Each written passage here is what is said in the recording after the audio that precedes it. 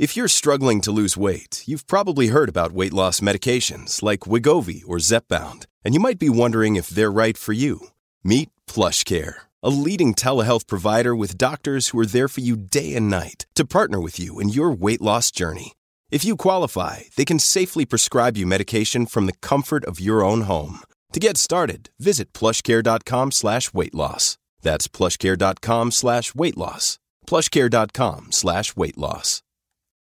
When you need mealtime inspiration, it's worth shopping Kroger, where you'll find over 30,000 mouth-watering choices that excite your inner foodie. And no matter what tasty choice you make, you'll enjoy our everyday low prices, plus extra ways to save, like digital coupons worth over $600 each week. You can also save up to $1 off per gallon at the pump with fuel points. More savings and more inspiring flavors make shopping Kroger worth it every time. Kroger, fresh for everyone. Fuel restrictions apply.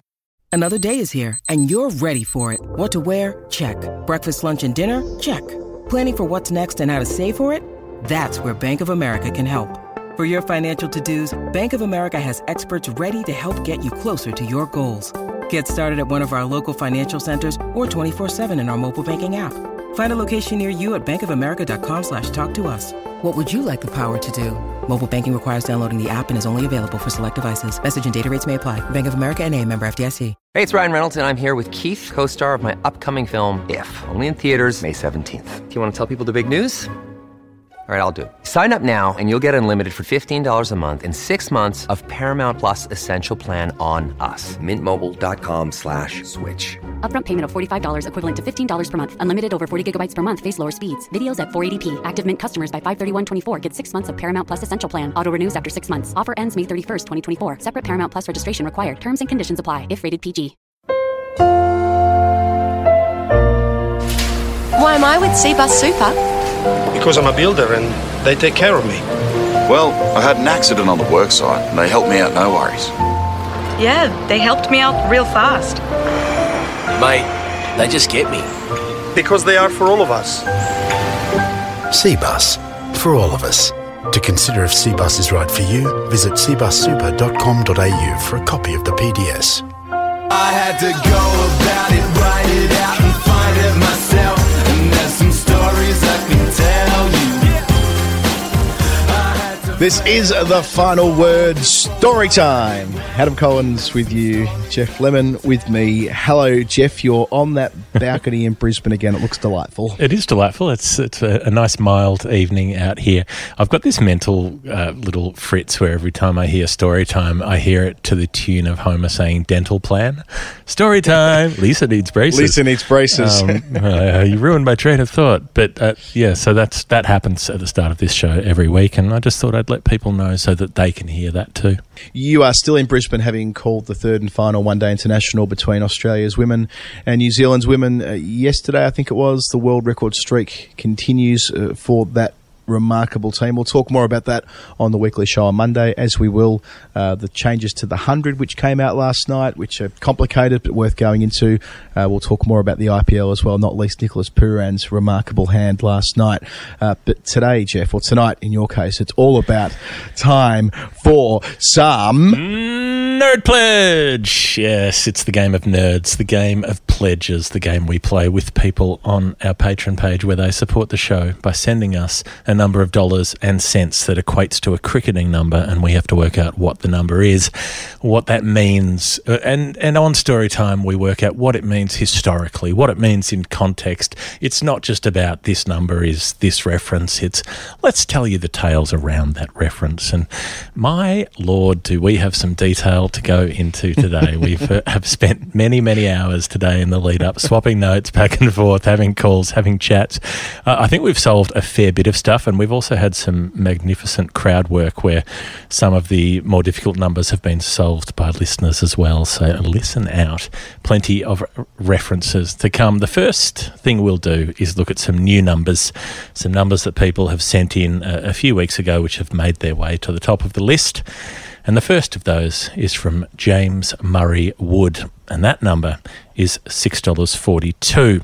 Now, Adam, $6.42. Normally I like to throw the number to you first, but I need to tell you something about $6.42 because this is great. I know you like to talk about Slasher Mackay, Ken Slasher Mackay. Everybody does, purely because his nickname was great, and saying Slasher Mackay sounds very sort of pleasing on the tongue, on the tonsils. Also that he was a Queenslander, and, you know, slashing the sugar cane down with a machete is something we associate with Queensland.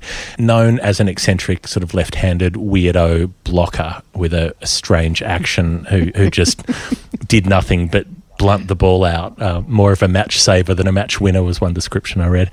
But also a useful right-arm medium swing bowler, and took a career best of 6 for 42 against Pakistan in Dhaka. And those were in the days when Dhaka was counted as being part of Pakistan, before the division into Bangladesh, and when there was East Pakistan and West Pakistan and all that kind of nonsense that the British Empire made happen around the world by just randomly drawing lines on maps. And so in, what was it, 1950 whatever,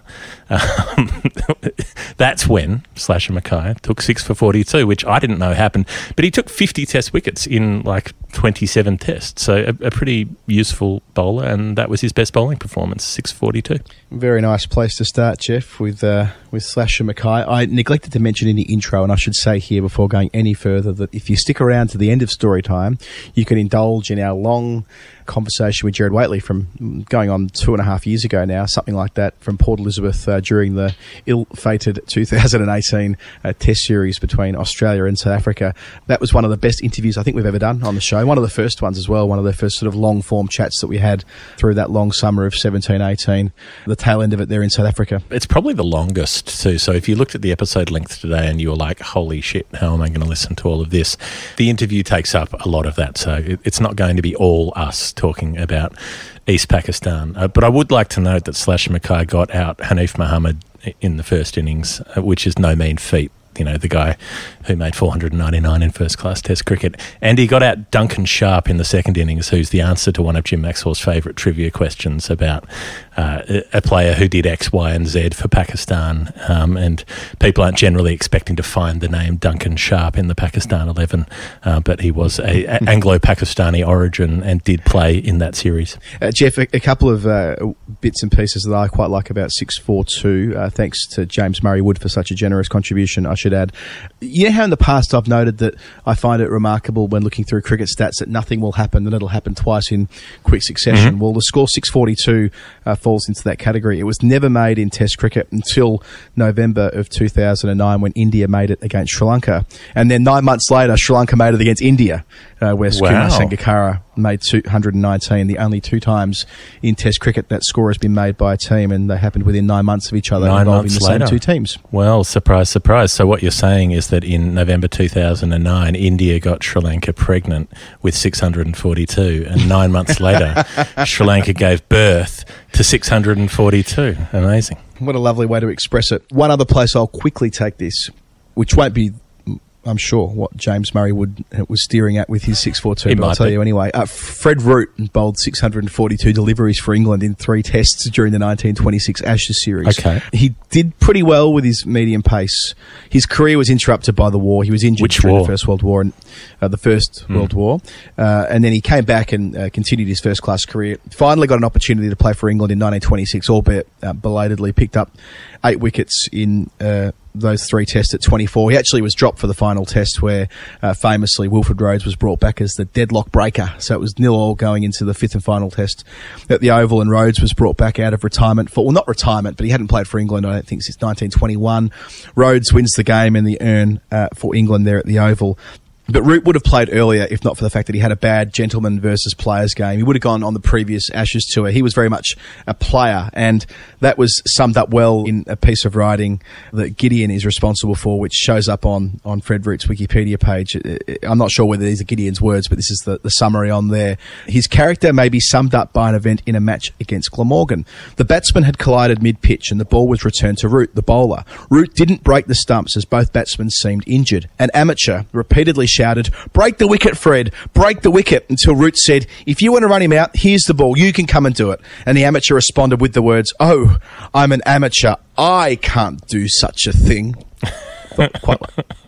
Quite like that. England. And there was a nice little postscript as well. Well, not nice little, a postscript. So Fred Root died in Wolverhampton in 1954. It was in Wolverhampton in 1954 where my grandfather was court-martialed. So, hooray for Wolverhampton in 1954. Okay. Was your granddad by any chance court-martialed for murdering Fred Root? No, he was court-martialed for meeting my grandmother in 1945 and saying he'd had enough in the military after 15 years and that was that, and changed his name and went into hiding in North Wales at the very end of the war. A bad time to go AWOL, really. But anyway, it caught up with him about 10 years later, and that's when that blew up all in Wolverhampton. But that was the year as well where Fred Root's life ended. But he did bowl 642 balls in Test cricket for England. Thank you. There you go. Your grandfather, the true Wolverhampton wanderer, if you will. So thank you to James Murray Wood. Number 2 comes in from Richard L. The number was $3.27. And the clue, sometimes you see a clue and you think, oh, this is helpful. And sometimes you see a clue and you think, oh, God, this is going to involve some work. The clue was, this is the strike rate of a match in America. That's it. That's all we had. What did you make of that, Adam? Well, I just thought, well, look, what do we know about cricket in America? We know that they occasionally play T20s at Lauderhill, and some of them have been high scoring. One in particular in 2016 between the Windies and India, where the Windies made 245, India made 244 in reply. It was the highest scoring T20 international at the time. I had a look at that. There were 66 boundaries scored in the 240 deliveries. I thought maybe that'll somehow tie in, but that's 27.5%. Certainly doesn't quite meet that measure of a strike rate that Richard L. was noting. So I left it there and thought I'd handball it over to you, Jeff. I also had a look. When you were saying strike rate, I was thinking maybe you mean economy rate. And so I found a couple of matches where the USA were really bad against teams like Namibia, scoring through an ODI at something like 3 runs and over, to see if I could find a match where cumulatively the two teams went at 3.27 and over. And there are a couple that are very close, but not quite, that are within a tenth of a run either side of that number, but they weren't on the 327.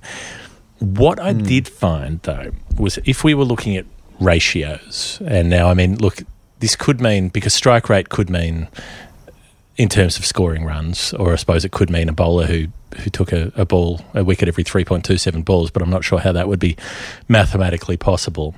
However, over a period of time, I'd done a fair bit of looking around. I looked at there's the first international cricket match between Canada and the USA, but we don't have the number of overs bowled in that match except for the first innings. It was dross. Canada made 85 in the first innings and still won. Neither team could make any runs.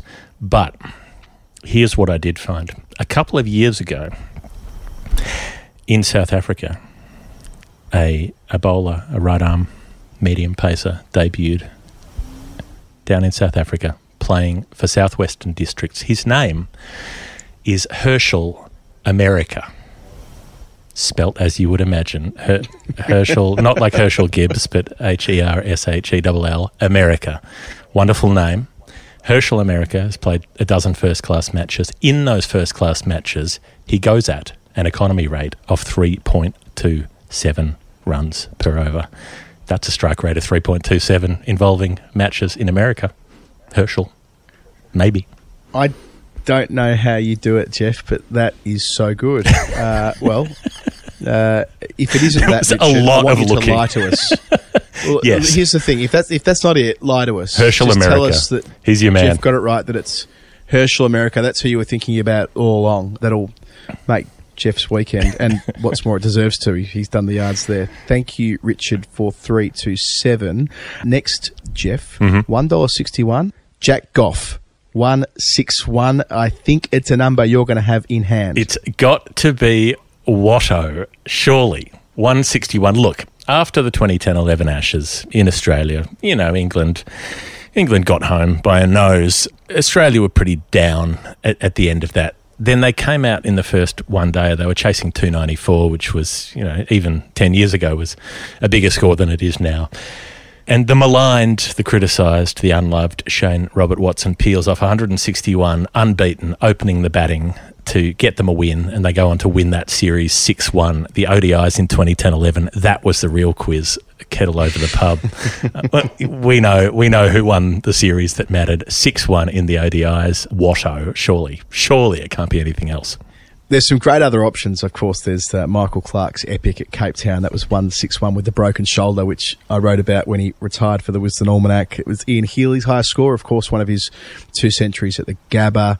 Emily Drum, back when women got to play test matches in 1995 for New Zealand against Australia, made that in the first innings. That was a draw. It's also how many test matches that Alistair Cook played consecutively, of course. Misbah Al-Haq's highest score in test cricket was 1-6-1 not out. I thought you'd like to know, Jeff. But I'm going to go to one last player who also had a high score of 161, and that's the great Australian captain, Jeff, Bill Woodfull. I'm just punching myself over the heart at the moment. Exactly, as you should. So his high score, I thought you'd like this, Jeff. It came in the series or the summer of 1931-32 at the Melbourne Cricket Ground, and it's a test not too dissimilar to the one at Melbourne in 1936. By that I mean Australia were out cheaply in the first innings, all out for 198. South Africa pile on a big lead. They make 358 in their first innings, but the second time around, Bradman, 167. Woodfull, 161. Australia make 554, setting South Africa 395 in the fourth innings, and they fall well short. They're all out for 225. So a massive turnaround, just as it would be in 1936-37 at the same ground against England in that Ashes test. But the highest score ever made in test cricket for Bill Woodfull, and it put Australia 3-0 up in the series, a come-from-behind victory. 161, Jack Goff. Next number on our list comes from Alex Brown, not the media person in charge at Cricket Australia, but a different Alex Brown. $2.36 is the number. Alex Brown, a regular correspondent of ours on internet platforms. What do you think, Adam? Well, first of all, I wonder whether it was the other Alex Brown. To begin, I know Alex listens to the show as well. If you're listening, Brownie, hi. But this Alex Brown, the internet's Alex Brown. I initially thought maybe Abdul Qadir or Alec Bedser. They both picked up 236 test wickets. But then again, I didn't see the clue, and you did. Well, it wasn't a clue, but it was a deduction, because Alex Brown online has the word Kiwi in his Twitter handle, which and often talks about New Zealand, which I take to mean that Alex Brown is a New Zealander. So I was looking for New Zealand adjacent things to 236, of which there are a few, including that one day where Tom Latham batted through when New Zealand won without losing a wicket, one of the few times that's happened when they made 236 in the opening partnership. However, more famously and infamously than that, 236 is the score that New Zealand were chasing in 1981 on the 1st of February in a game that ended with an underarm delivery and a 6-run win to Australia. And it's interesting looking back at that scorecard and realising that Greg Chappell, very much the villain of the piece for ordering the underarm ball, made 90 in that game and also bowled 10 overs and took 3 for 43. So otherwise a pretty handy contribution in what would have been an Australian win. Also, Trevor Chappell picked up 2 wickets right at the death, got Richard Hadley out and another one right at the end to peg New Zealand back. And so, again, maybe it was a bit rude to ask him to bowl the underarm when he was actually bowling pretty well, and might have picked up another pole at the end. But yeah, 236 for someone with an interest in New Zealand cricket surely can't be anything else but the underarm target. It has to be. Thank you, Alex Brown. Thank you both, Alex Browns. $2.46 is our next patron number. It's from Mark Sands. Jeff, where I started with this was with Graham Garth Mackenzie. I like that we went from 236 to 246. So that's where we are. If you're confused, we're now on 246. Yes, we're advancing in tens. 256 will be next. Garth Mackenzie, I kind of think of him as the sort of forgotten Australian spearhead. Of course, played through a pretty turgid era, the 1960s, debuting in 61 and playing through until 1971. But he spans Davison to Lilly. He played with both of them. He was the attack leader between times. But he takes 246 wickets, including 5 on debut in the famous Battle of the Ridge at Lords in 1961. So again, taking 5 on debut at Lords, no mean feat. He was only 19 years old at the time, picking up Ted Dexter and Peter May in that innings. But yeah, he goes on and has a fantastic Ashes series in 1964, taking 29 wickets, which was the equal most for an Australian bowler at the time, with Clary Grimmett, your man. Yes. Clary from back in 1930. it was ultimately England where he returned and became... I find this an interesting part of the Mackenzie story. It wasn't common for Australian professional cricketers, of course, there weren't that many of them, to go and be pros in England in the county championship. But he was a pioneer in that respect and played for Leicestershire for a number of years, took over 400 wickets and won the county championship with them in 1975. But between times, his international career, I think, ended prematurely. I think most would conclude in the Ashes series of 1970-71, John Snow hit him in the head at Sydney with a bouncer. Because it was a 7 test match series, though, he had enough time to play a tour game, break Jeff Boycott's arm, and then get fit and available for selection for the 7th and final test, which I think was also at Sydney, if memory serves me correctly. But he wasn't picked, he was overlooked, and age 29, that was it. Stuck on 246 test wickets. Of course, the record was Richie Benaud's 248, who was ever so close to holding that title for a little while. But in the end, 246 wickets at 29 always appears on those charts, Jeff, which we track in recent years, Nathan Lyon, but before that, when bowlers are going up through the highest wicket takers ever, he's always there. But I feel as though out of anyone that's taken that many wickets, he's the bowler we perhaps know least about. Yeah. He ended up making a return to the Australian colours in 1977 when the World Series cricket caravan rolled around, and ended up finishing his professional career in South Africa, which, of course, has challenges now looking back at it retrospectively. But I think from his perspective, a professional was a professional, and his job was to play for as long as he could. And one other bit of trivia here for you, Jeff. He as a bowler, no one has affected 4 hit wicket dismissals in Test cricket apart from Mackenzie, which I thought you'd quite like. I love that. I love hit wicket dismissals. Some of the great trivia. It's a real shame that handled the ball has been taken out of the game and just lumped in with obstructing the field. It's a less rich tapestry. Where I went for 246 was way more specific and definitely not the answer, but it was funny. Earlier this year, in March, just before cricket got cancelled, there was a crazy game when the West Indies were touring Sri Lanka, and the Sri Lankans made 307, and the Windies were barrelling along, big runs from the top order, and then started having one of those collapsos, and there was this manic ending session, which I remember seeing, where Fabian Allen, who's more of an off-spinner, bats at 7, just started going absolutely nuts down the order, trying to win it before everyone got out at the other end, basically, and made 37 from 15 balls to get them within 1/6 of the win, and then he got out in the last over. But 37 from 15 balls, Adam, is a strike rate of 246 for the innings, 246. So Fabian Allen, that's my definitely wrong suggestion. Thanks to Mark Sands for that one. Our next new number from Divij Sinha is $1.33. $1.33. This I reckon, Adam, is Vijay Manjrekar, the father of Sanjay.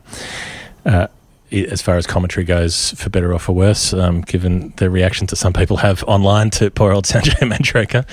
Vijay Manjrekar was a fine player of fast bowling, and 133 is the score that he made in his very first Test innings in England when he was very young, only maybe 20 or 21 years of age, and it was the early 1950s, so he was playing against Alec Bedser, Fred Truman and Jim Laker, and peeled off 133 when no one made any other runs, basically. Hazare made a few in the first innings, and even Manjrekar got a Golden Globe in the second dig, and they lost, but still that innings lives long in the memory for those who saw it or heard it or read about it at the time, and it's in the record books still. There are a few good double-ups as well with 133. So Dom Sibley and Rory Burns, England's current openers, have both made 133s. Dave Warner and Steve Smith have both made 133s. Mike Hussey made 2 of them. And there are also scores of 133 for some of our recent final word favourites in Charlie McCartney, Warwick Armstrong and Bill Brown, who is the guy who was run out by Vinu Mankad at the non-striker's end. Good sleuthing there, Jeff. For me, just a quick shout out to Tim Wall, who was the 133rd Australian man to play Test cricket. He played 18 Test matches as a fast bowler between 1929 and 1934. He debuted in the final Test of that 28-29 series where England thrashed Australia, and he picked up 8 wickets in the match, including Hammond both times. So there were kind of green shoots for him as the prospective attack leader into the future. But his career never really reached those heights. He had solid tours of England and played in successful teams, but he's most well known for what he did at domestic level for South Australia against New South Wales in 1933. He picked up 10 for 36, which is the best haul for any bowler in professional cricket in Australia ever. Only 3 players have taken 10-fers in the Shield, but his 10 for 36 is the most frugal of them. It included a spell of 9 for 5 after lunch that day against New South Wales, who, I should note, actually went on and still won the game after they were all out for 133, and Wall takes his 10 for 36 the first time around. New South Wales still win by 98 runs. So a good individual performance. No, good, brilliant, perfect individual performance for a man who played 18 Test matches, but in a losing side that week, remarkably. Everybody in the outer was singing, "All in all, it's just another wicket for Wall."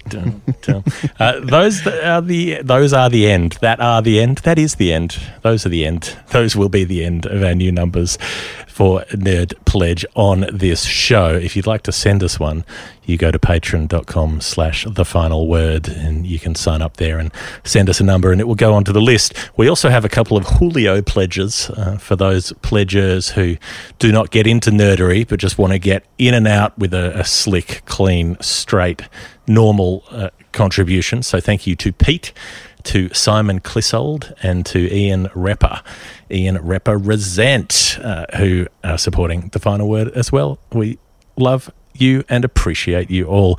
Now, we've got to look back at some of the numbers we haven't got right in the previous weeks. We're not perfect. We've never claimed to be. We are only giving you some of the numbers. Now, Connor Prendergast is the first one through, which in retrospect should have been a giveaway. It does sound a bit Irish.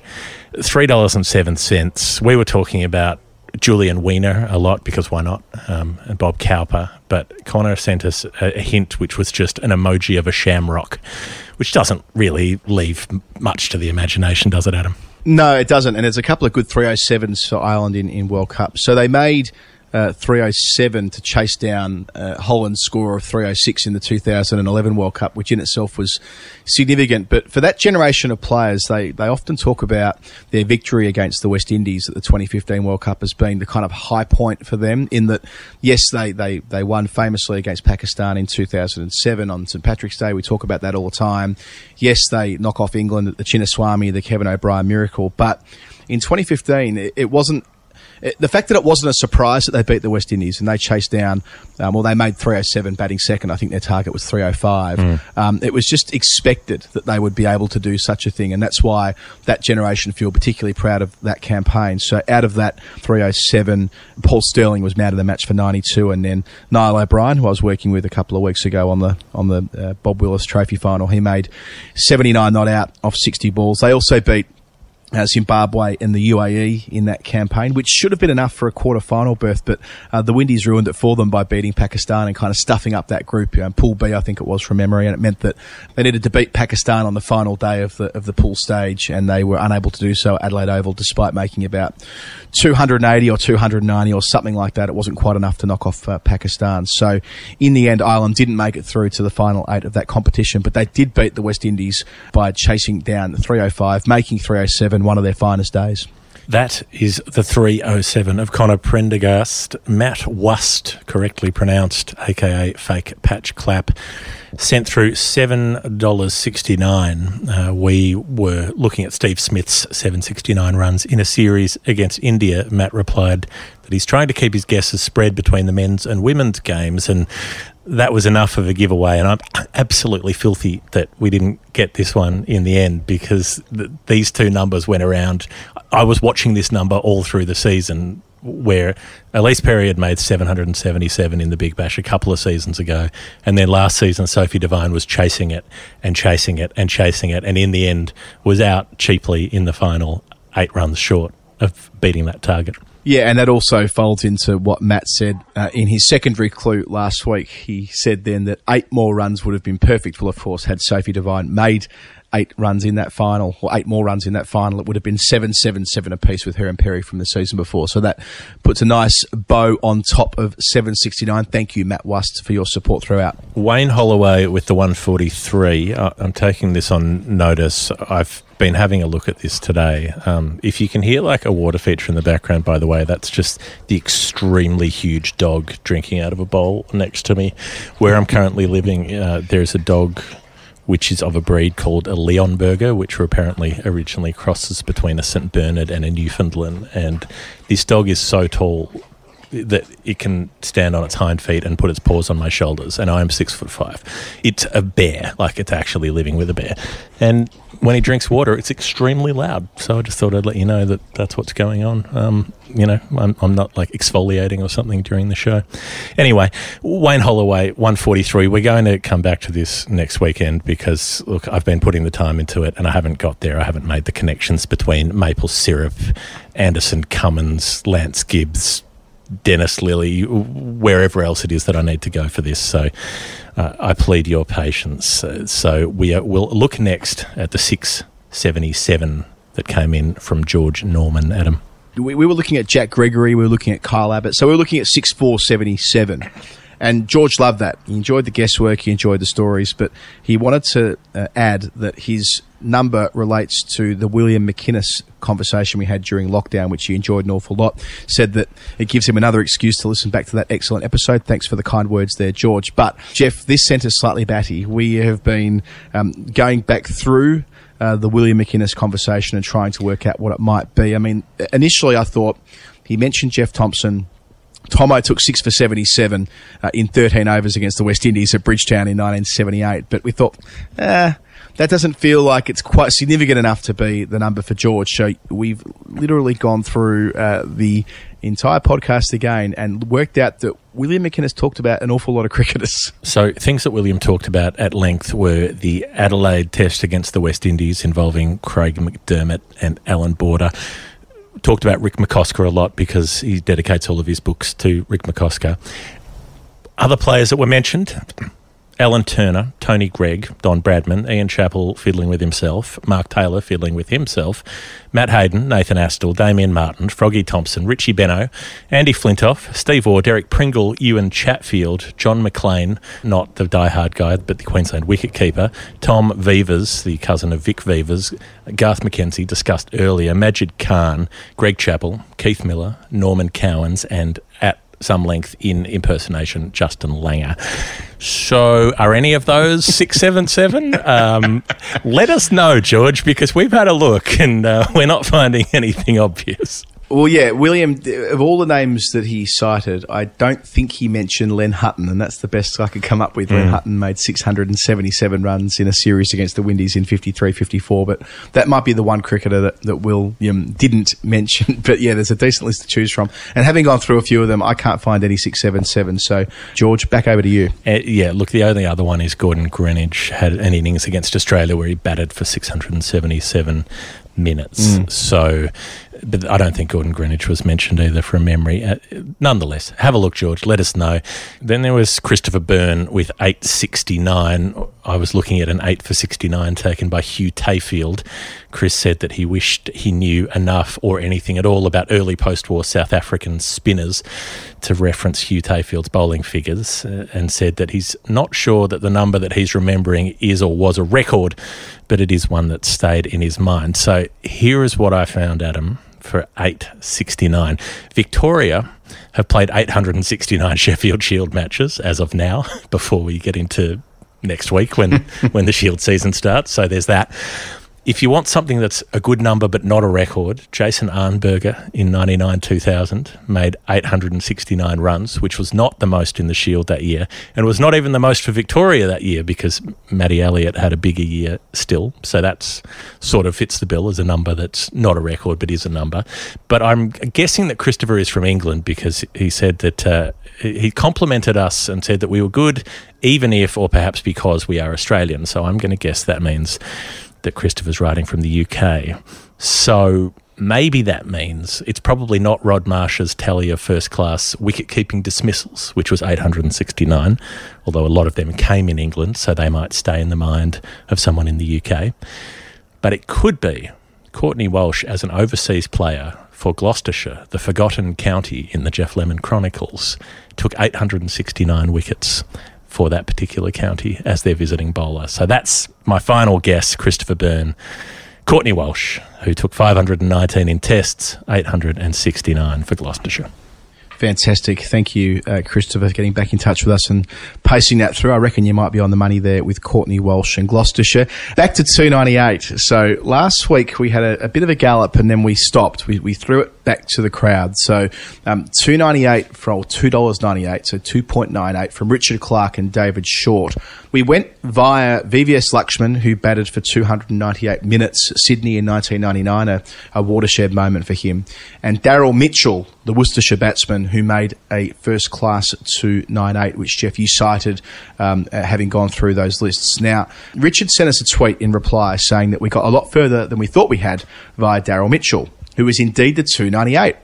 Great guess, Jeff. But what's the Australian connection? That's the question from Richard. Worcestershire is the key, but the county as a geographical entity rather than the cricket club, if that makes sense. And then the great Hypercourse got involved on the replies and linked us to a scorecard, Jeff, that we looked at many times before, a scorecard that involves one Reginald, just the tip, Foster.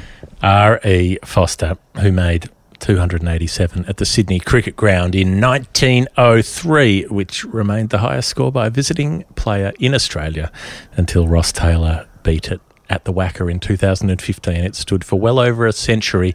So the link, I think, that Hypercourse was getting at was that Tip Foster was also a Worcestershire player. And so that therefore there was a link there. Now, Richard then replied to this thread and didn't sort of confirm or deny that that's what was going on, and said only cryptically, it's amazing to think that Daryl Mitchell's score of 298 is the fifth highest first-class score for Worcestershire, and that 3 of the 4 scores higher than that belong to Graham Hick. Now, we've talked about Graham Hick making 405 on the show before, and there are a couple of other triples in there.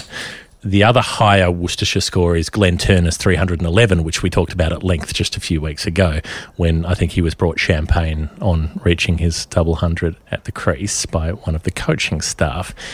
So I was trying to find this connection, and I haven't necessarily connected it in terms of Richard's cue about Worcestershire, the geographical entity, but I was trying to find very tangential links to a really old innings, and in that sense, the Tip Foster 287 absolutely fits the bill. So what could tangentially link that to Daryl Mitchell via Graham Hick?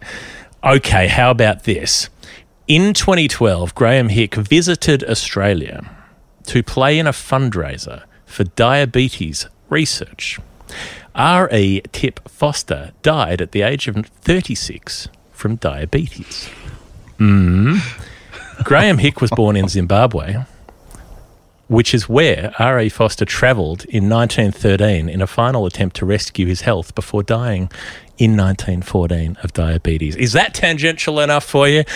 Look, I don't necessarily think it's right, but I think it's good. It wouldn't surprise me, Jeff. I remember a few weeks ago you said something similar after going on some tangential spree, and it ended up being right on the money. So I look forward to hearing back from Richard. There was one other 298 which we didn't pick up along the way, and Pat Rogers steered us in this direction. Dependable and loyal correspondent in the DMs to remind us that, of course, Chuck Fleetwood-Smith took a world record for runs conceded, one for 298, of course, when Len Hutton broke the world record and made 364 in 1938 at the Oval, when England went on to make 7 for 903. When you consider how often I've looked at that scorecard when we were calling the shots earlier in the year and listening back to that audio, it's, of course, one of the first test matches covered by radio and television over here. I'm surprised that didn't come straight to mind, but thank you, Pat, for making sure that we correct the record there as well, that Chuck Fleetwood-Smith did indeed take 1 for 298. And may we wrap up our revisits with a double and crown that with a nomination. Not a nomination. This is a lay-down misère for Seabus Super Performer of the Week. There is no doubt whatsoever that it's going to be Dane Hanstead, who in the DMs on the Patreon page has solved not one of our extant answers, but 2 of them. 2 that were driving us around the bend. So first up, Harry Howard, Harry Hoffney Hobart Hines Howard, who sent through this pledge of $2.19 and had a clue about this cricketer being an aspiring Mr. Universe. We almost got there, and I'm disappointed we didn't see it out, but we were talking about Gulbuddin Naib, who was Afghanistan's captain very briefly at the World Cup. He wasn't the captain before the World Cup, and he's not the captain after the World Cup, but he was for those 9 games. In a match in the World Cup against, was it against England, or was it the one against, the one where they were trying to stifle the run chase against India late in the piece? Anyway, there was a key over late in a chase where Gulbuddin Naib picked up 2 wickets and conceded 19 runs. It might have been the England game where Morgan. I think it was. Yeah, it was where Morgan hits 160 odd in 50 odd balls, but Gulbuddin has 2 wickets in an over, albeit conceding 19 runs. I think you're spot on there. Yes, so Dane Hansted has picked that up and said the 2 for 19 that Gulbuddin Naib took in 1 over should be enough to get Harry Howard home for 219, the Nerd Pledge. Spot on. It's got to be spot on, Dane Hansted. And then Dane backs it up by looking at Jack Schmidt's $1.64, which was about an innings of 164 that was overshadowed by a slightly bigger innings on the same day. We were looking at players on the same team who'd both made high scores, but Dane was not blinded by that sort of short-sightedness and rightly pointed us to the 438 versus 434 game, the one-day international between South Africa and Australia, in which Ricky Ponting made 164, which was overshadowed by Herschel Gibbs making 175. It's got to be it. Dominant leg side play is what Jack Schmidt said. Dane Hansted is all over it and is the Cbus super performer of story time. You better believe it. I love the idea that Dane has heard these numbers and thought, I'm going to step up to the plate, and step up he has. The Mr. Universe last week when you were going through with Chris Tremlett, and who else did you have in there? Mackay-Rantini, and I thought Gulbuddin Naib, but I'm so glad that we come back full circle to where Storytime, not the origins of Storytime necessarily, but certainly when the podcast went daily for the first time, and Gulbuddin was a major part of our conversations there, and to finally solve once and for all the Jack Schmidt 164, which was I reckon this might have been up 3 or 4 times now. It's a satisfying way to finish story time. Dane Hansted, just a cold, calculating Nerd Pledge detective. Now, as we do at the end of Nerd Pledge each week, or the end of Storytime, I should say, each week, we have some space for some correspondence and for some other bits and pieces. One of those came in via Twitter, courtesy of Mark Henderson, one of our patrons. We've been following his daughter Anna's progress throughout lockdown and throughout the belated English season. She's a right-arm leg spinner, 9 years of age, and bowls beautifully. And he reported to us yesterday that she has made the Surrey under-10s squad for next year, which is great news. So well done, Anna. I know she listens to the podcast with her dad each week. She was on television during the summer with Shane Warne reviewing her leg breaks. So there was a segment where junior players could send in videos of themselves and they'd be reviewed by the Sky commentary team. And Warney had nice things to say about Anna, and now she's made that representative team. And onwards and upwards, I look forward to when she plays for England in about 7 years' time, and you can say you heard it first on The Final Word. Yes, Anna. Get in. Get them, toss it up, give them a rip, spin them away, and sometimes spin them back. They'll never know what's hit them. And Jeff, to put a full stop on our chat today before we move to our interview with Gerard Whateley from 2018, we've received a number of lovely patron messages and emails about Dean Jones over the last fortnight. We read one out last week, and I thought it would be nice to do the same again today. A message in from Jack Fain. Jack says, thanks for the podcast, remembering Dean Jones. I was too young to remember Dino playing for Australia, but I was the proud owner of the VHS tape, Dino, the hits and the misses, that I got for my 8th or 9th birthday. In the spirit of sharing in times of grief, I thought I would briefly share some memories. Shortly after learning to walk, I was gifted a rounders bat by my older brother. He had sanded it down and painted on the iconic Grey Nichols logo on the face, including the words Dyna Drive and 2 red lines on the back being the twin scoops. Our home videos show me as a toddler swinging the miniature Dyna Drive around, and as my brother calls out certain players' names, I launch into their signature shot. Steve Waugh is followed by a cut shot, Dean Jones followed by a charge and a smash over the top. A few years later, I woke up late one Saturday night to my brother crashing around in his room. Dino is down at the circuit. The circuit being the nightclub around the corner on St George's Road. My brother was turning his room upside down to find every bit of Dino memorabilia he owned. He said he'd be there for a while. Dad, lend me $20. I'm going to buy him a beer. And he dashed out of the door with Dad's $20, 2 Dino books, 3 Dino Weet-Bix cards, and a poster of Dino in one-day colours with a zinked-up bottom lip. He jumped on his bike, balancing his belongings under his arm, and headed to the circuit. From then on, my brother batted every week with a signed Dino card in his pocket. He swore that whenever Dino scored runs, he would too. What a brilliant message that is. Thank you so much, Jack. So thoughtful, lovely story there, which I think is quite relatable. Really lovely too. The idea that there was that connection between brothers, which was enhanced via Dean Jones, who of course was put to rest formally this week in Melbourne, that final lap around the MCG. If you haven't seen it yet, it's quite the tearjerker being taken around the MCG to the music of Elton John, who he was obviously so close to. On that note, Jeff, I think that's all for story time today. Thanks for sticking with us for some tales from the history of our great game. If you want to be involved with what we're doing on The Final Word and through story time, it's easy. Patreon.com/The Final Word. That link's in the show notes. It's been so fantastic through the last 6 months, the number of people who've got on board, and really just how much people are enjoying this show, Jeff. We get so many messages through the week, and they almost all revolve around story time, which is a nice thing. We didn't expect to be doing 2 episodes a week. We didn't expect to be doing an episode about the history of the game in 2020, but here we are, and we're having a great time. Well, if you'd offered it to me, if you'd said we can do a show where you will get to talk about Clary Grimmett for 16 to 17 minutes a week, and it's not only permitted, but it's encouraged, I would have been rapt. So here we are, and thanks to everyone for getting us here. Okay, Jeff, after a quick break, we'll be back with Gerard Whateley, our interview with him in Port Elizabeth in March 2018. A couple of weeks ago on the show, we spoke to Lloyd Scott, who was about to go and try to climb 3 mountains while wearing an incredibly heavy deep-sea diving suit of the old-fashioned kind, doing ideas of this lunacy is for a fundraiser, as you might expect, for the Lord's Taverners, who we've been doing some work with as well. They're trying to raise funds to help particularly kids living with disability and living with isolation and loneliness, and Lloyd's doing this particular dangerous and strange job that he's doing to try to raise money for them, and he's battled up and down 2 of them 3 mountains so far and made it, but it's been pretty hairy going. Yeah, it has. The social media clips that Lord's Tabs are putting up, he reached Scafell Pike, the summit of that, yesterday. They're thoroughly inspirational. I mean, you get a sense of how hard it is. We didn't. I don't think we quite appreciated when we heard about the mission ahead of time and talked to Lloyd about it.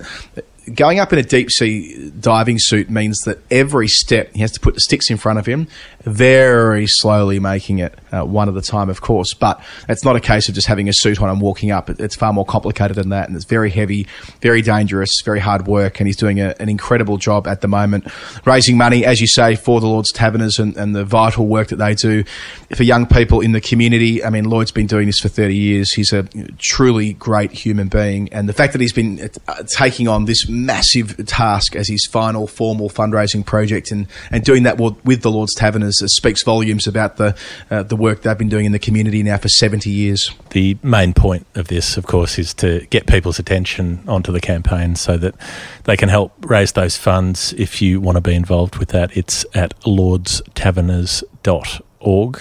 And by the time you're listening to this show, so Sunday morning UK time, that's when Lloyd will be attempting his 3rd ascent up Snowdonia. So we'll finish up with a little clip from what Lloyd's been doing on Scafell Pike, the 2nd of his 2 peaks. I really couldn't do without everyone that was here, and we can see you at the top or back down at the bottom. Let's go.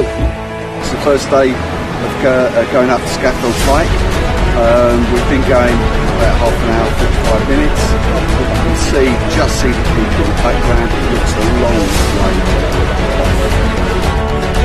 The legs are actually pretty smashed. It took 2 days to get up and down their nevis, and it would probably take me about 2 weeks to recover from. And I've had a day.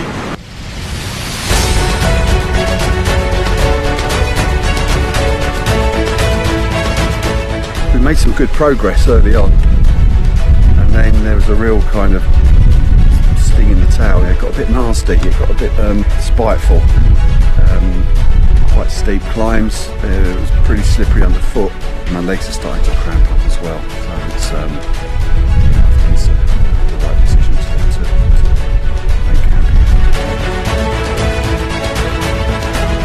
I had a few air strokes with the sticks. All putting it there, and you put your weight on it, it's not there, and someone's had to catch me or drag me back. So there's been a few scary moments. But obviously, we're doing it for a fantastic cause. We're certainly not going to let the kids down. We'll give it everything, and we will get to the top.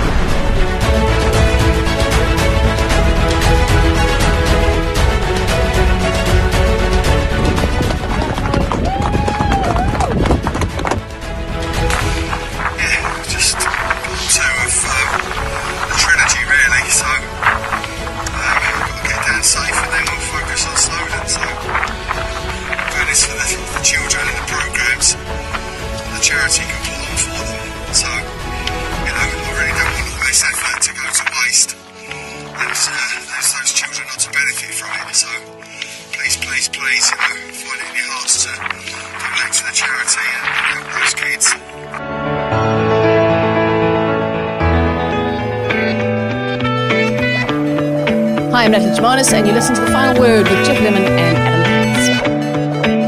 Collins. This is The Final Word with Adam Collins and Jeff Lemon. Our feature interviews so far on the show have been with elite cricketers Jason Gillespie, Vic Marks and David Warner. This time we're engaging a man who's made an art form of telling the stories of sport and holding decision makers to account. He started his career in the early 90s the old school way in the newspaper business at the Herald Sun. This included roles as the newspaper's film critic and music section editor. At the same time, he earned a reputation for interviewing and profiling the big names in sport, which has been a theme ever since. TV called Soon Enough, a feature on the nightly news in the middle of winter at cold football training sessions. He was famously evicted live on air from the new Docklands Football Stadium concourse by an overzealous security guard in the year 2000. When the Olympics came to Australia, he was in the middle of breaking open a big drug scandal. In 2001, he was back to the general newsbeat at Channel 7, where a Quill Award followed for outstanding reporting. But soon enough, he was back to sport full-time, and he's never left. From the early 2000s, he became a fixture on ABC Radio's coverage of football, horse racing and tennis, graduating to the position of lead sport broadcaster in 2004. When the Offsiders television show began in 2005, he was a regular panellist and eventually took over as the show's host. From 2010, his AFL 360 show began on Foxtel, where it's become a nightly staple of the football season. He literally wrote the book on Australia's most famous mare, Black Caviar, the horse of a lifetime, and his call of her win at Royal Ascot became the soundtrack of an unforgettable moment,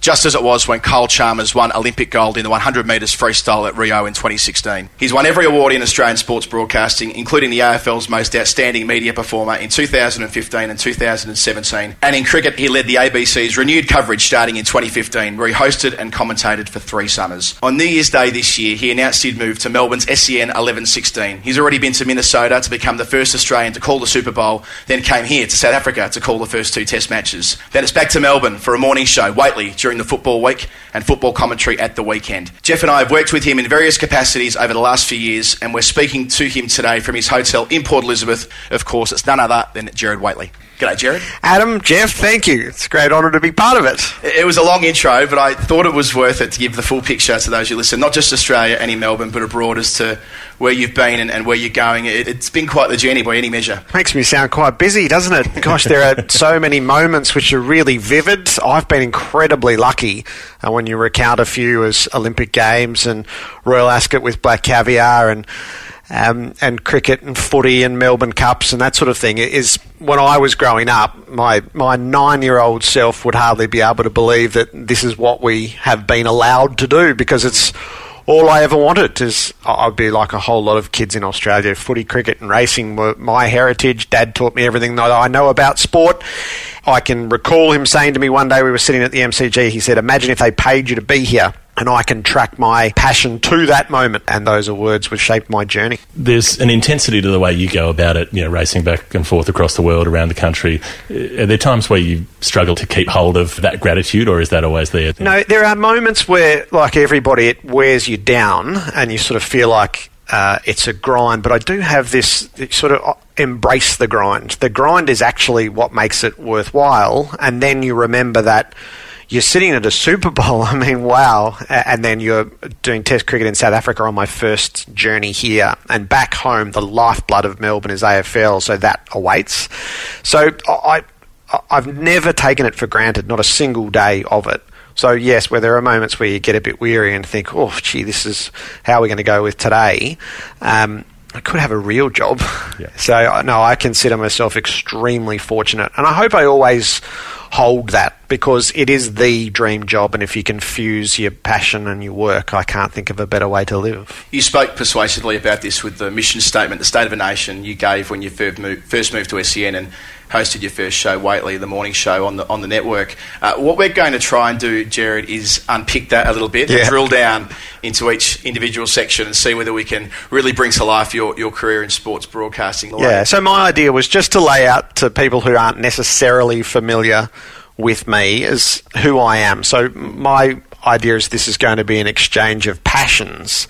So it was a cards on the table moment. This is how I see sport and how I've engaged with it and what's brought me here and sort of what lights the way. What we'll try and do is I'll read a section or Jeff will read a section. We'll ask you a couple of questions and we'll move to the next one. Let's go from the top. It was once said that jazz was the language of New Orleans, and so sport is the language of Melbourne. From its boardrooms to its classrooms and its work sites, from the tuck shop to the cafe and the pub, we claim to be the sporting capital of the world, and that's not some vacuous boast, but a standard of living. Why does it work for us like that in Melbourne and not elsewhere? Why is it so pronounced in our city? I think it's because of the spread of what we have and how we are born into it. We are born into an idea that sport is fundamental to our character, and it is our claim that you can enter any conversation at any level in Melbourne life from all of those destinations if you've got some connection with sport. So it is what binds us.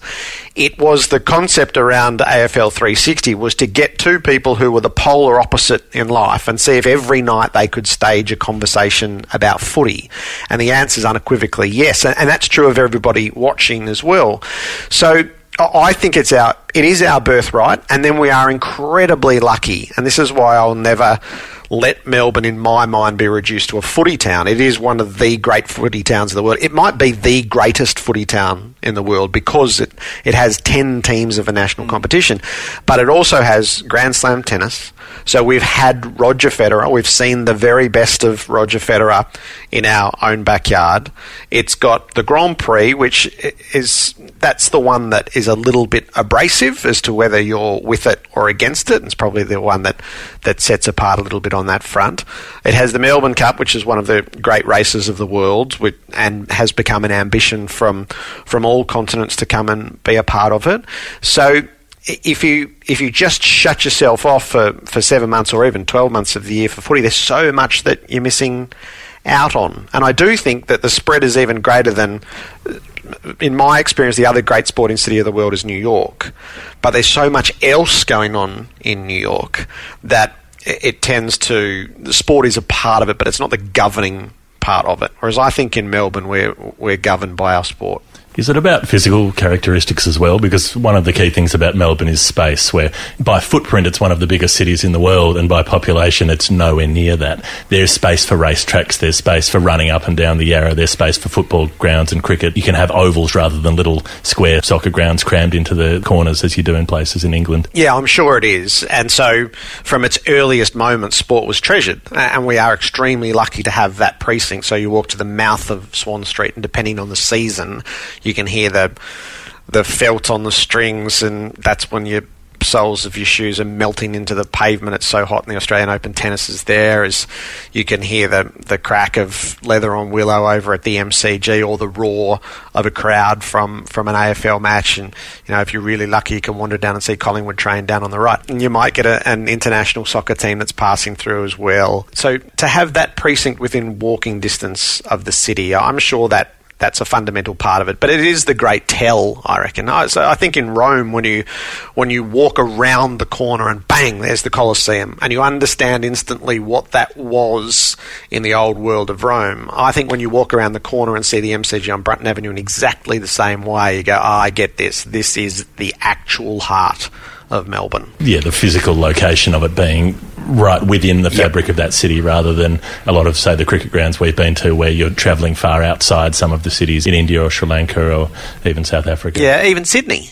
It's so far out in Sydney that it's a voyage to go and be a part of it. In Melbourne, and it was deliberately conceived this way, the MCG was to be there right next to the city, and the engagement from there has always been thus. And I think, that plays out every Friday night of the AFL season as just the swell of people comes from town or from Richmond Station to go and be a part of what's taking place. Your line was, in Melbourne we're intrinsically sports fans, but we're not sports fans to the exclusion of all else. Here sport is so often the way into a deeper conversation. In terms of going across to SEN, which was perceived as a pretty narrow focus sports station, that seemed like you were really putting down a flag to say we're going to broaden the focus and bring in other parts of the cultural life of this country. Was that really important for you to lay that marker from the beginning? Yes, and it's what the new management wants. That instead of just talking to a narrow group of hardcore footy fans, is we want to talk to that group, but we want to talk to everybody who's a sports fan in Melbourne. So when we hit Melbourne Cup week, when we hit Grand Final week, when we hit the 2 weeks of the Australian Open, everybody is engaged with it. It's not for just the hardcore group who speak the language of sport almost to the exclusion of all else. Is the beauty of it is that every school kid, every parent, every volunteer, every professional, and this is why it's true from from the pub to the boardroom to the tuck shop, we're all engaged in sport. But these moments that come along, as this is going to be an election year in Victoria, sport has a role in that. But also, it's compulsory to vote. So every sports fan is going to have to vote. I can't see why you would cut that part of the conversation out. We will never speak about anything that is not anchored in sport. That's not the way that I view it. And then regrettably, there are days in our town, and we are getting too familiar with them, when sport just has to be put aside, days of tragedy and days of trauma.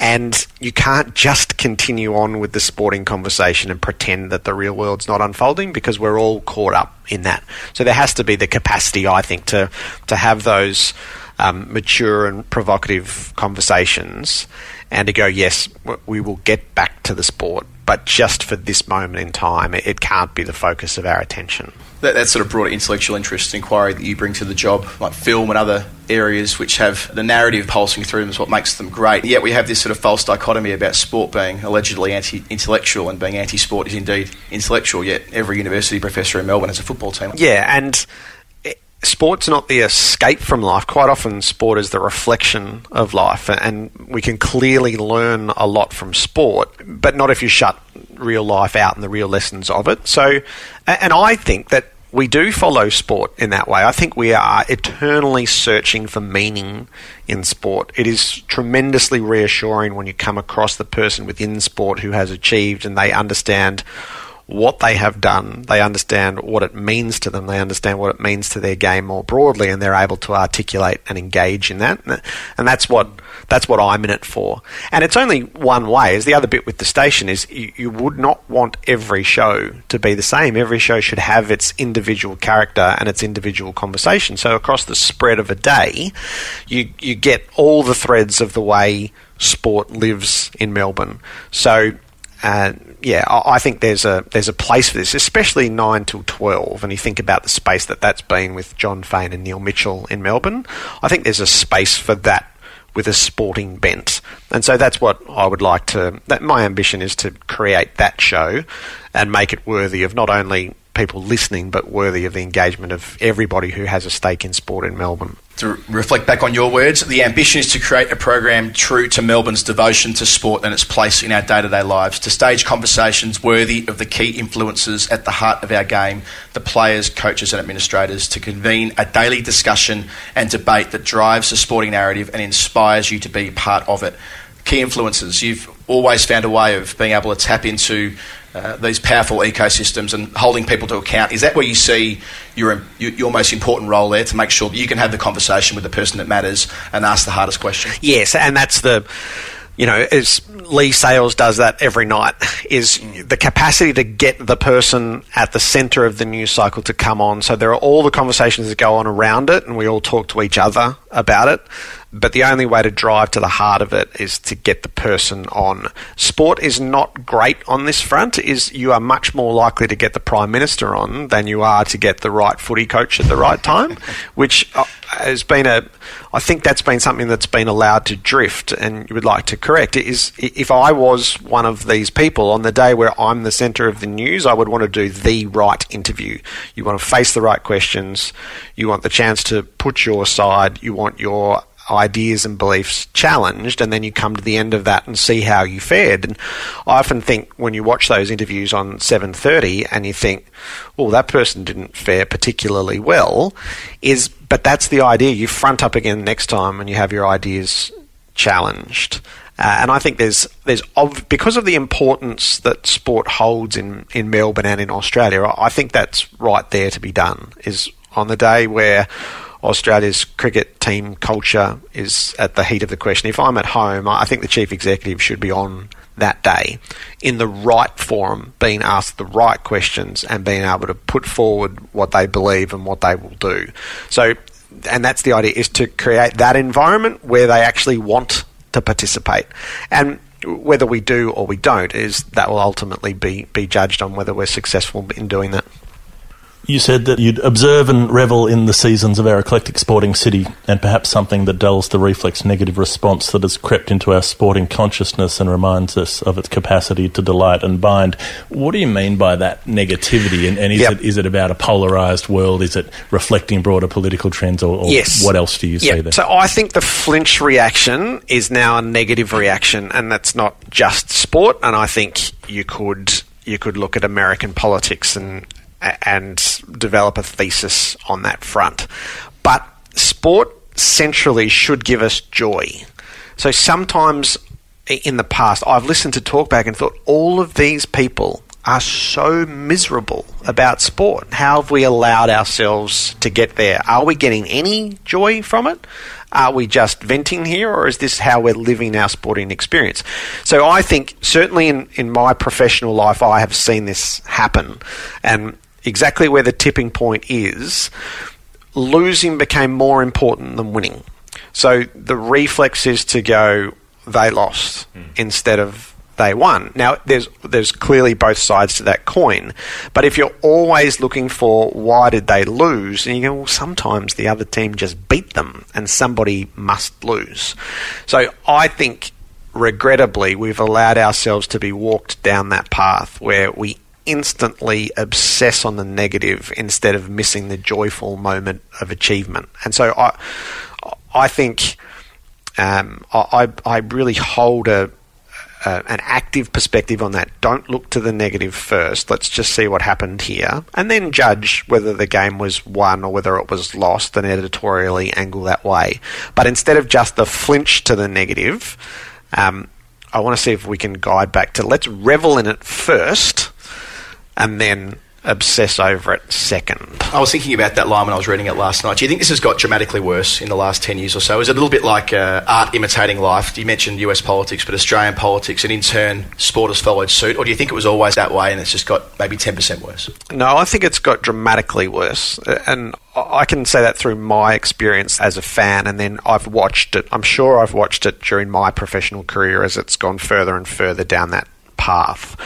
And it will remain down that path. It's not going to suddenly lead a revolution back the other way. But if you can create a space where we revel first and criticise second, and both are perfectly legitimate, let's not forget to revel. I'm not saying let's not run the critical analysis, but let's not forget to revel, because every day that you go to a sporting event, there is something. You know, I sat there and watched AB de Villiers live across 2 days and thought, I haven't seen that firsthand before.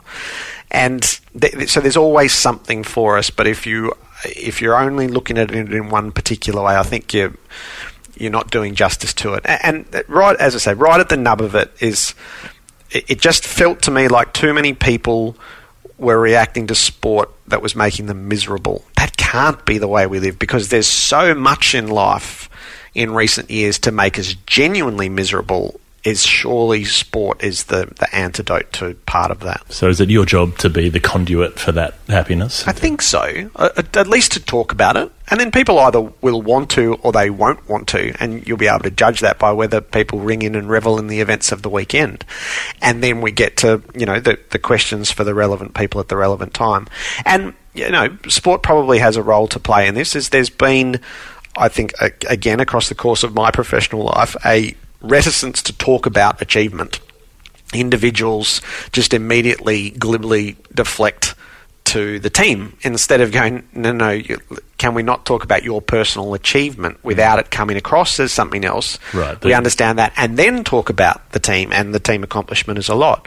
But in US sport, they are clearly, they're braggarts in a way, because they'll talk about what they did and what their role in it. And if we're deprived that, and I think as a matter of conditioning, players have been conditioned not to revel in what they did. And I think that's a terrible pity, because if they won't let us in, then how do we get in? It's something that I find a bit deadening, where it's, okay, you've kicked 8 goals, and the response will be, well, I was lucky to get on the end of a few, or you just made a brilliant 100, oh, well, the other guys hung around with me, and it was a team effort. And as you say, there's a reluctance to focus on actual brilliance when it's actually taken place before our eyes, and then we're sort of being told, no, that didn't happen. And it is possible to do both. Like, I think, especially in Australian sport, there's been a method towards being overcautious, is don't talk about yourself. Oh, I can't really have that. It is in the moment of achievement. Of course, there is team, and we will talk about team, but there is also the moment where sport is shaped by individual actions. Let's delve into those individual actions and do it in a sensible, measured way, and create an environment where we're not asking you to be a braggart, and we won't judge you as such, but give us an insight into how did it happen? What was it like? Did it build throughout an innings, throughout a day? Have you had a day like it? I think those are all areas that a player should feel comfortable in talking about, and yet I think they've been conditioned to avoid. I wonder the upsurge of first-person websites designed for athletes to tell their story in recent times is because they don't necessarily trust us to do it for them as narrators, such as Nathan Lyon last year, took 8 for 50 at Bangalore. We called that test match, Gerard, and after the play, he attributed it to how well his colleagues bowled up the other end. He just took 8 for 50 on day one at Bangalore and set up a fantastic test match. I do think they don't trust us to do our jobs for them in a way that's fair and in a way that they can ensure will be consistent when they do poorly as well. Yep, and I think we've all played a role in getting there, so the only way out is to play an active role the other way. So that's my view. And then, so it is trying to create a space where, say, Glenn Maxwell, who's agreed just in an editorial arrangement, there's no money involved, just to share his story throughout his cricketing year, be it Shield cricket, be it international cricket, be it the IPL. Just let us tap in every couple of weeks to what is going on. What have you done? What are you feeling? What are you working on? What was that night like? Which cities have you been to? Is to create an environment where it's a proper conversation. So it's not judged as a 30-second clip here. This is a conversation that was 15 minutes 2 weeks ago, 15 minutes, so it'll be 15 minutes in 2 weeks' time. So, and this is why I say you can only change it if you play an active role. And so that's the idea. The idea is to play an active role in reshaping the conversation and perhaps creating a space where players are more likely to be open and speak honestly, and to reflect on what their part in it is. To the fun stuff, Gerard.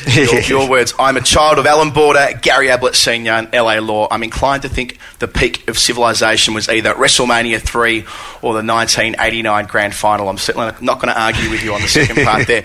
These are the fun bits. So, okay, I want to know where you were sitting at the 1989 Grand Final, or alternatively 89, 92, 94, 95, those Grand Finals that Geelong lost in succession. I want to know where you were and how you felt those games as a younger man. So I was in the left forward pocket in 89. So it's interesting, my view of the game is different to how it looks on television. This is one of the beauties of being there. So it was where Ablett came up over the boundary throw and kicked the goal. Yep. So that was where I was. It was, you knew you'd been at something magnificent, and there was no real sense of disappointment in my Geelong heart that day. The Blight era was an incredible era of footy where the actions were so much greater than the results in a way. So 89, and it does for everybody, doesn't it?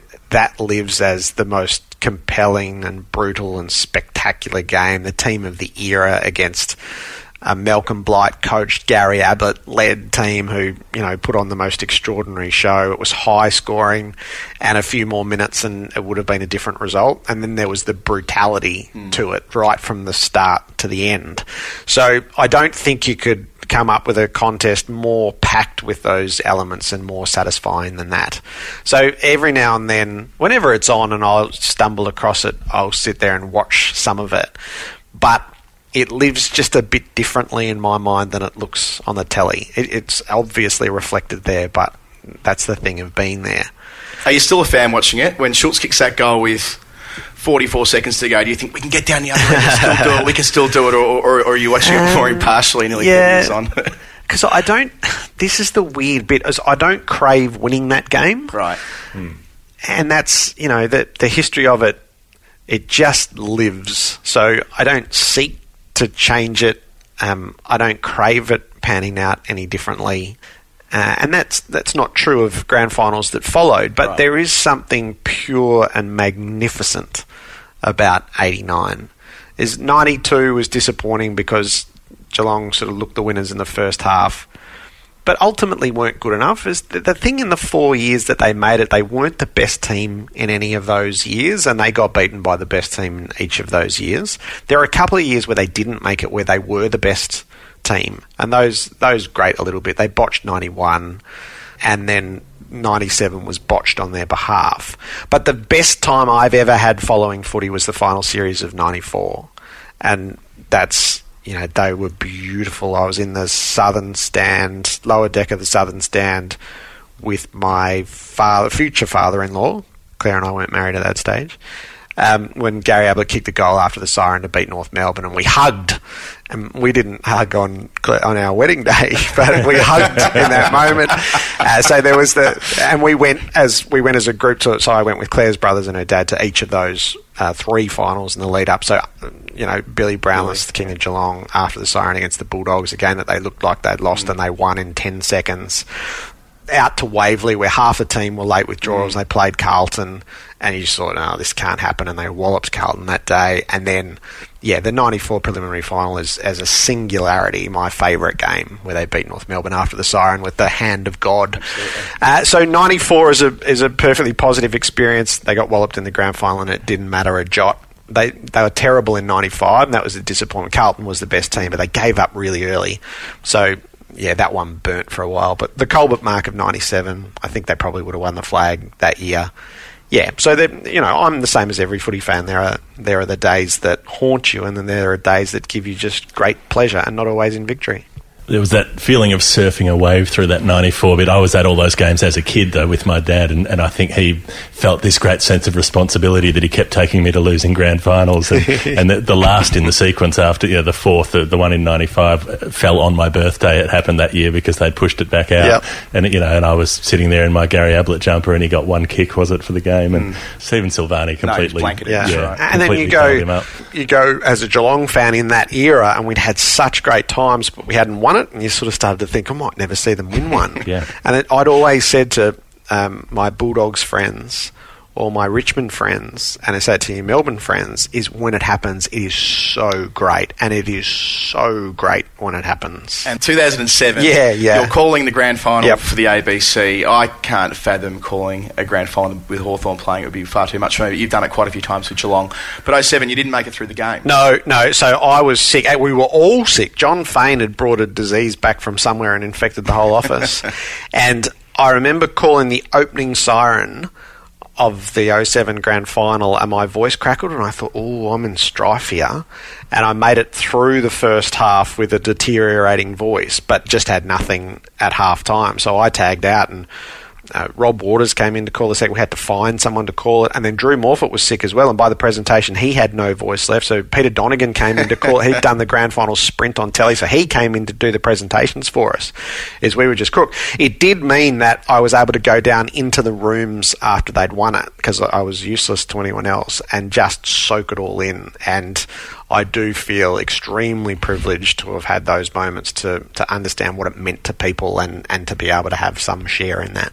In the back half of that year, when the lid became keep the lid on, as we'd take talkback calls on this every Monday morning. You go, I can't be that person if all the payoff to a lifetime following football is fear that it might not happen, and I want to live the whole experience. As I believe Geelong would win the flag from about the midway point of that year, and the more they won, the more certain I was that they were going to win, and I did get the full payoff. They were home at the 6-minute mark of the second quarter. So I've got cautious friends who wouldn't believe in it until halfway through the last quarter when three-quarter time. Yeah.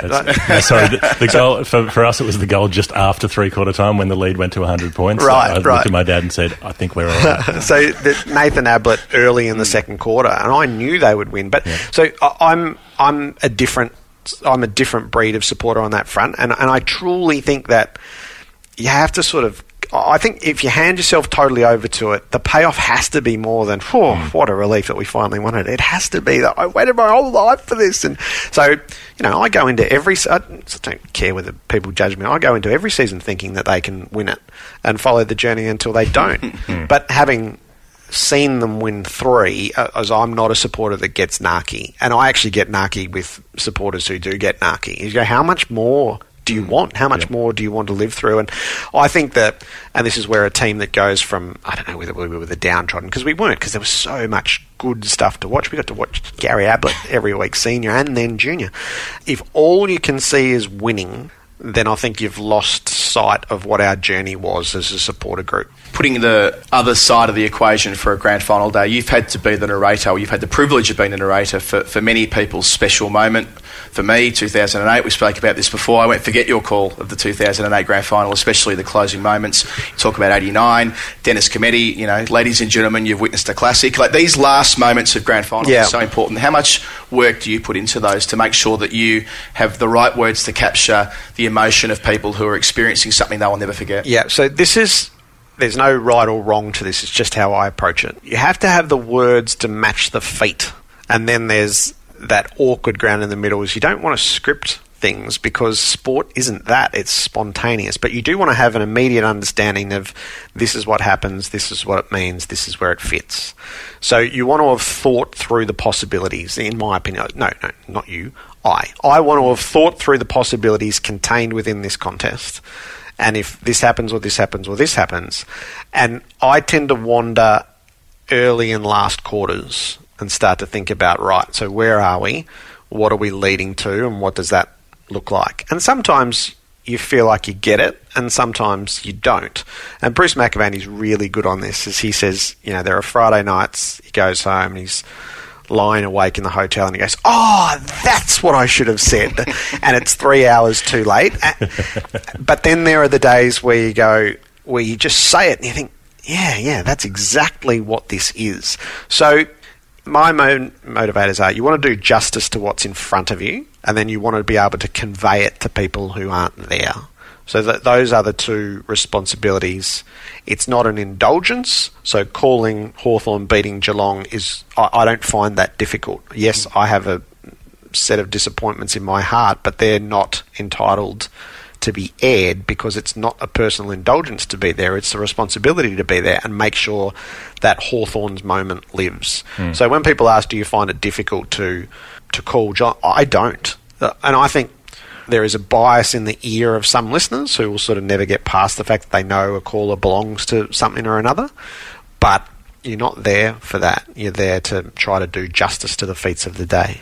I think that ties back into what you were talking about before about exhaustion and weariness and so on. I sometimes think when calling a particularly slow, dull session of a test match, I can't afford to believe that this is boring, because I've got people listening who need to be entertained, and they need me to find something in the contest. They need me to find some energy to help them enjoy it. Otherwise, if my boredom is infecting everybody else who's listening in, then I'm doing a disservice to those people. So I think that's right. It's not, you have no right to be bored. if the contest is legitimately boring, then you do have a responsibility to convey the way that these men are playing, the way these women are playing is terrible. So there was a game, I gave up on a game a lot of years ago at Docklands between Melbourne and the Giants when Kevin Sheedy gave up on the game. And so it was the early days of the Giants and he put everybody back. And it was ridiculous. But it wasn't the personal indulgence of going, well, I'm bored, this is wasting my time. It's going, they've actually given up on this game, and therefore it was boring. So the delineations are in there. It's your job to search for what's going on. So the middle session of day 2, none for 43. That wasn't boring. No. That was, in its own peculiar way, it was entirely compelling. There were no runs being scored. Yep. The bowling was trying everything. South Africa were playing to a grander purpose, and then if you interpret that right, you get to work with that on the morning of day 3 and go, this is what it was. It was rope-a-dope here, and this is the payoff now. So, yeah, I think that point is exactly right. But where the game actually of itself becomes boring, you are not only entitled to, you're obliged to convey that as well. I want to pluck out one more thing from that previous statement about WrestleMania 3. Yeah. It's clearly something you have in common with your new chief executive, Craig Hutchison. Hutchie tells a wonderful story on his podcast, The Sounding Board, about how you two fell out over Lee Colbert's departure from Geelong and an airport ruse of sorts, how you got misdirected. I want to hear your side of that story. He tells it very amusingly, but how do you recall that episode at the time? I don't sort of have any great desire to revisit that. Is the way Craig articulated that, that's my recollection of it. Okay. I know that's the reference point, so I'd probably just like to spin back a fraction earlier than that. So he started at the Herald Sun a year after I did. Mm-hmm. I was his mentor in the cadetship program, and after 2 weeks, he was teaching me stuff that I'd never realised was going on in my 12 months and 2 weeks there. And we, so I was, he was at my wedding. We spent a lot of, Claire, me and Craig spent a lot of time together in those formative years. We learnt to call footy together in a shonky studio in St Kilda Road, where he was about to get his opportunity with Channel 7, and I'm sure Claire came in and panelled for us while we were learning to do it. And so we had a lot of shared heritage. When the possibility came for me to go to Channel 10, he took me into the Channel 7 studios the night before my screen test to teach me about voice projection and how to speak on television. So we had a lot of history. I think if I'm really, if I reflect honestly, I carried that too deeply for too long, and it's been really nice to reconnect in the last couple of months. And yes, the wrestling side of things is a funny thing. I think we both harbour an ambition to go to a WrestleMania and maybe take SEN there. I hope I'm not giving away secrets, but one day. From Gerard's quote, "A lump rises in my throat when the Jamaicans carry the bobsled over the finish line at the end of Cool Runnings, no matter how many times I've seen it." Oh, I mean, come on, if you don't cry at that point, you're not human. It was noticeable working with you on ABC that often at the end of a day of Test cricket, you'd immediately head off to the movies and, go and watch whatever the latest release was. You've got an obsession with narrative, and that's a huge part of sport, as well as the physical achievements of athletes. There's the story. It's all about the story. As pure curiosity, your other favourite sports films where your Venn diagram crosses over? Yeah, so I love The Natural is the best there ever was. And I know, these things can become cliche, but the first time you see it, they're not. And the ball into the lights and the shadow. I mean, that's just a spectacular ending to a movie. Cool Runnings is a ripper film, and my kids have started to watch it, and it holds up. And I know just before the Winter Olympics, Channel 7 put the real clip up, and I wish I hadn't watched it because the movie's just, they did walk across it, they weren't carrying the bobsled. So you can go a little bit too far. Yeah, the Natural's the other one I touched to, but the Rocky films are excellent. They deteriorate as we go, as it turns out. Rocky 4 is a big part of my childhood. So we're Cold War kids. The trailer was the two gloves, the American glove and the Russian glove coming together and smashing. So you sort of had you're months out going, oh, how good is this going to be? As it turns out, it's just a series of video clips, and it's one of the worst pieces of propaganda ever committed to film, but that's not how I remember it as a kid. So, you can be forgiven for those. Sport is it offers such great possibilities. It's a pity we don't have a crack at it in Australia a little bit more. I love the Bodyline miniseries. Oh, yeah. I studied it for university. Yeah, they let me do that. They let me write an essay about so I've got the DVDs Hugo of that, and they sit there. Yeah, I mean, Hugo Weaving's superb in that, and Gary Sweet playing Don Bradman, and the way that it ties all that in. So, yeah, there are such great stories in sport. Phar Lap's a terrific movie. Seabiscuit's a great movie. I love sports movies. Are you saying that Save Your Legs with Stephen Curry is not a great Australian sports film? But I don't begrudge anyone. Let's have a crack at them because, yes, it's, I know there's this tendency to make really bleak and dark and violent films, but we're a bit more than that. And so, I have this ridiculous idea. I would love to write a screenplay, and it wouldn't be about sport, but sport would be in the background because sport's always in the background of everything we do in Australia. It would be there somewhere. Maybe the Bulldogs 2016 flag, which people always say will one day be turned into a feature film. film. That will be happening in the background of whatever I write. It'll be a biopic of Bob Murphy. Okay. I like it when the Marshes play for Australia. Now, I wanted to use this as an entry point to your relationship with cricket more broadly. Was there a frustration for you when you came to be calling cricket for the ABC and people reflexively said, but he's the footy racing guy, what's he doing? What's he doing in the summer commentating cricket? He's not that guy. Yeah, so I'm a sports broadcaster, and I think if you're fair about that and look through my body of work, you know that I'm not one thing nor another. And I really I've studied what happens in the States, and you look at Al Michaels and the sports that he's done, there is the capacity to move between them and have an expertise that belongs to all of them, and you respect the game, you respect the differences in the game, but nor do you have to quarantine one from the other. I found when I came to cricket, there were obvious lessons from footy which cricket hadn't learnt, and some of it was about high performance and some of it was about selection, and every sport is different. But there's an arrogance if you think, no, we're completely removed from the rest of the idea of high-performance sport. That's just not true. It's not true from baseball to football to ice hockey to basketball in the States. And it's not true from footy to cricket to racing to rugby league in Australia. So it wasn't a frustration. It was just, if you think I'm the footy guy, then you haven't been paying attention. And I'll just get to work. Give me a go, and if I'm no good at it, then that's fine. But yeah, if they'd said to Al Michaels, no, you can't do this because you do that, you go, wow, what we would have missed out on in an international broadcasting sense. Did you go into that with a determination to prove your worth there, or were you just prove about? My worth? No, the determination was a collective determination. It was to re-energise.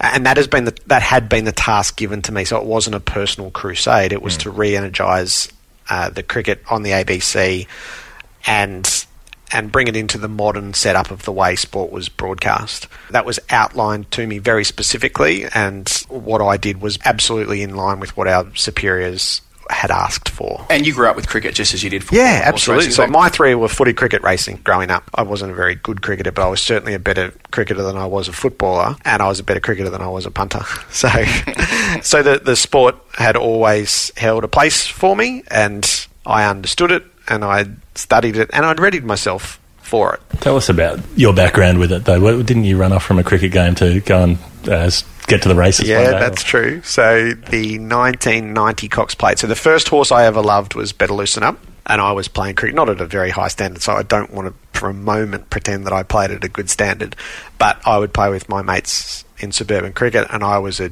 doer opening batsman. I could take the shine off the ball, but I couldn't score. And once I'd done that, my mates were just actively hoping I would get out so we could get on with the business of scoring runs. So they were quite happy for me to do my job at the top and then get out.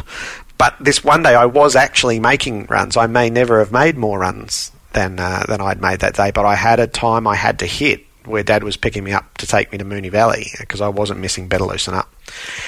So I did. I jumped down the wicket and hit the spinner straight in the air, got caught at mid-off, walked past everybody, picked up my gear and got in the car. And you can imagine how this looks. Oh, yeah. It looks like a temperamental moment.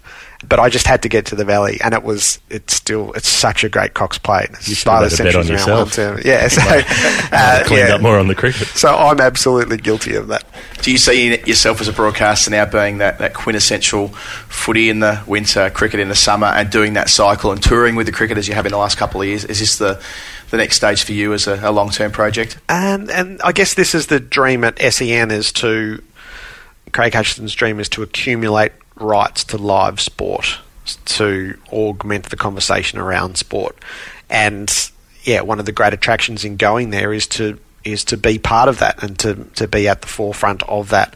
And so, my first experiences are Super Bowl, which was just incredible, South African Test cricket, and then back home for AFL. So I feel like it's delivered against the idea of what it was going to be. And I feel especially lucky to have these opportunities. And yeah, if Winx goes to Royal Ascot, I want to be there. I want to be everywhere, but there are certain demands that you have to meet. You said you're still holding with Black Caviar over Winx. Do you enjoy the needle you get from people? Yeah, I do. I've always enjoyed that, is the idea that I loved Black Caviar, which I'm totally guilty of.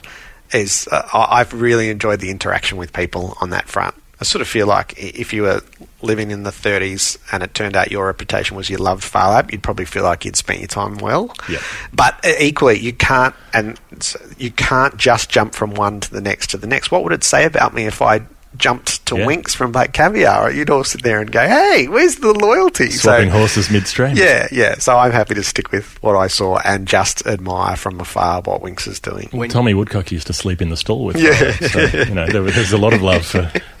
When you went to Royal Ascot in 2012 and put on the top hat and the tails and all the rest and called that famous victory, which was won by, I can't remember what the margin was, but Yeah, it was a short head, I think it was. It felt like a nose. A short head or a nose, whatever it was. It was a clutch call for you, going all the way to call one horse race, and the pressure around that day and the preparation required to call a race like that, being so far away and other variables as well, and to nail it. How satisfying was that?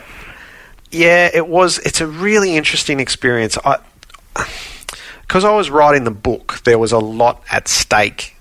I hadn't thought about the call a whole lot, which probably sounds a little bit ridiculous, as it really was about the last chapter of the book. And it's one of the rare times I've felt like I've had a stake in what I was calling. Like, it really did matter that she won. The rest of the time is history, and you're there to document it. So it was a fascinating week. It's one of the great experiences I've had. I had a calling post literally in the rafters of the grandstand. It didn't have the equipment there that you would typically like to have. They were a long, long way away. So I wasn't set up in a broadcast box with my racing binoculars and that sort of thing. So there was a bit of a margin for error in it. I'm happy to say I didn't see Luke Nolan ease up on Black Caviar in that way. It was, and the call, it's there as Moonlight Cloud starts to flash at Black Caviar, and that's what there. And on the line, I felt there was definitely a margin and was happy to go with that. But it wasn't until I got downstairs afterwards that you realise the magnitude of what had happened. He dropped his hands, eased up on her, and then just pushed her out to the end, which was... it was incredible to document in the book, but in the moment that it happened, I wasn't in a position to be able to see that. So, I don't think technically it's a very good call even, but the last 25 seconds is very true to what unfolded, and I've never been more tempted to hold my breath at the end of that than in anything else that I've done, and that would have been hopeless on radio. But there was that gasping element to it, which lasted for hours afterwards. Like, I can vividly recall, it felt like she had lost, which was such a pity for Peter Moody and for Luke Nolan and for all the owners. And it wasn't until the party later on that night that they started to decompress and actually enjoy what had happened. They'd gone and they'd won. And for all that went wrong and for all the dramatics and theatrics around it, it's the crowning moment of her career. But it lives better in hindsight than it did on the day. How do you forgive yourself when you feel like you've got something wrong? You have to live with what happens. So all you can do is give yourself the best chance. And if you fumble it, you fumble it. And, you dwell on them and you glum about it. But as long as you gave yourself the best possible chance of getting it, well, you just have to live with the rest of it. There's no point. You can't go back and do it again. You can't voice over the top of it. You know, the final stages of the Melbourne Cup, you just have to get it right, and that's the pressure and the challenge of the job. Yeah, but you have to get to a point where you go, you've got to be able to live with what happens and what you say. And, you know, it's just, if it goes wrong, then it's just mea culpa, it happened. Must say, when you made that comment about Bruce McAvaney earlier, about how he goes home at night and ponders what he possibly should have said, I've had that feeling. I'm sure Jeff has as well. It's good to know that Bruce and yourself are both human. Yeah. 3 days after the Richmond Premiership, it finally dawned on me, that's what it was. So, you know, what's there is fine, but you go, and it took 3 days. And, you know, maybe that was the magnitude of it all. You go, I wish that had come to me in the 3 minutes before the final siren. You've also been involved in the World Game as well, and the next line relates to that. I'm yet to hear anyone make the case that Australian football is better off without Ange. My thinking about that line was how hard it must be for you sometimes to divorce yourself professionally from the way in which you develop these quite intimate relationships on the couch on Offsiders over many, many years. The Ange story itself, did you find that particularly challenging to report on? I found it distasteful, and this was a really good reflection, I think, of the way the modern landscape has been allowed to deteriorate. So Ange went from the key for in Ange we trust. Yeah. That's what it was. He took us to a World Cup and got us out credibly in a setup that wasn't very good. He won the Asian Cup in thrilling circumstances in a really unifying moment. And then over the course of about 6 months, it was allowed to be portrayed that he was the chief villain in Australian football and was essentially driven from the job. And it was ridiculous. It was ridiculous while it was unfolding. You know, talk about the national team is not a coach's plaything. And you go, well, the coaches in every team, in every sport, are forever pushing and pulling and experimenting and trying, because if they don't get their team better, what are you doing in the job? Australia had to go the longest way possible to make the World Cup, but they made the World Cup, and it wasn't depicted as a triumph. And this is where I get back to the idea of entitled. We're not entitled to make a World Cup. And I don't think this is a particularly good team. I think he got the absolute most out of it, and Australia made the World Cup. And the toll of it was that he was driven from the job. So we lived through a phase where we went, we must have an international coach, and then it was the international coaches don't give us anything that looks like Australian football. So the commentariat was we must develop an Australian brand of football to have an identity, and Ange came in and he did that, and he was working on it. It was a long-term project and it had peaks and troughs.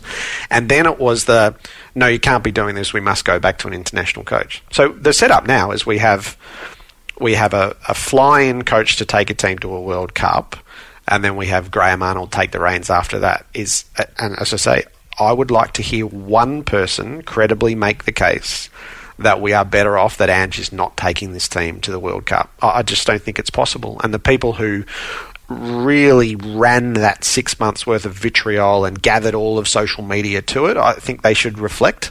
I think they should ask themselves. And I think they were completely wrong in what was going on, and they're completely wrong now, and there should be a bit of accountability for that.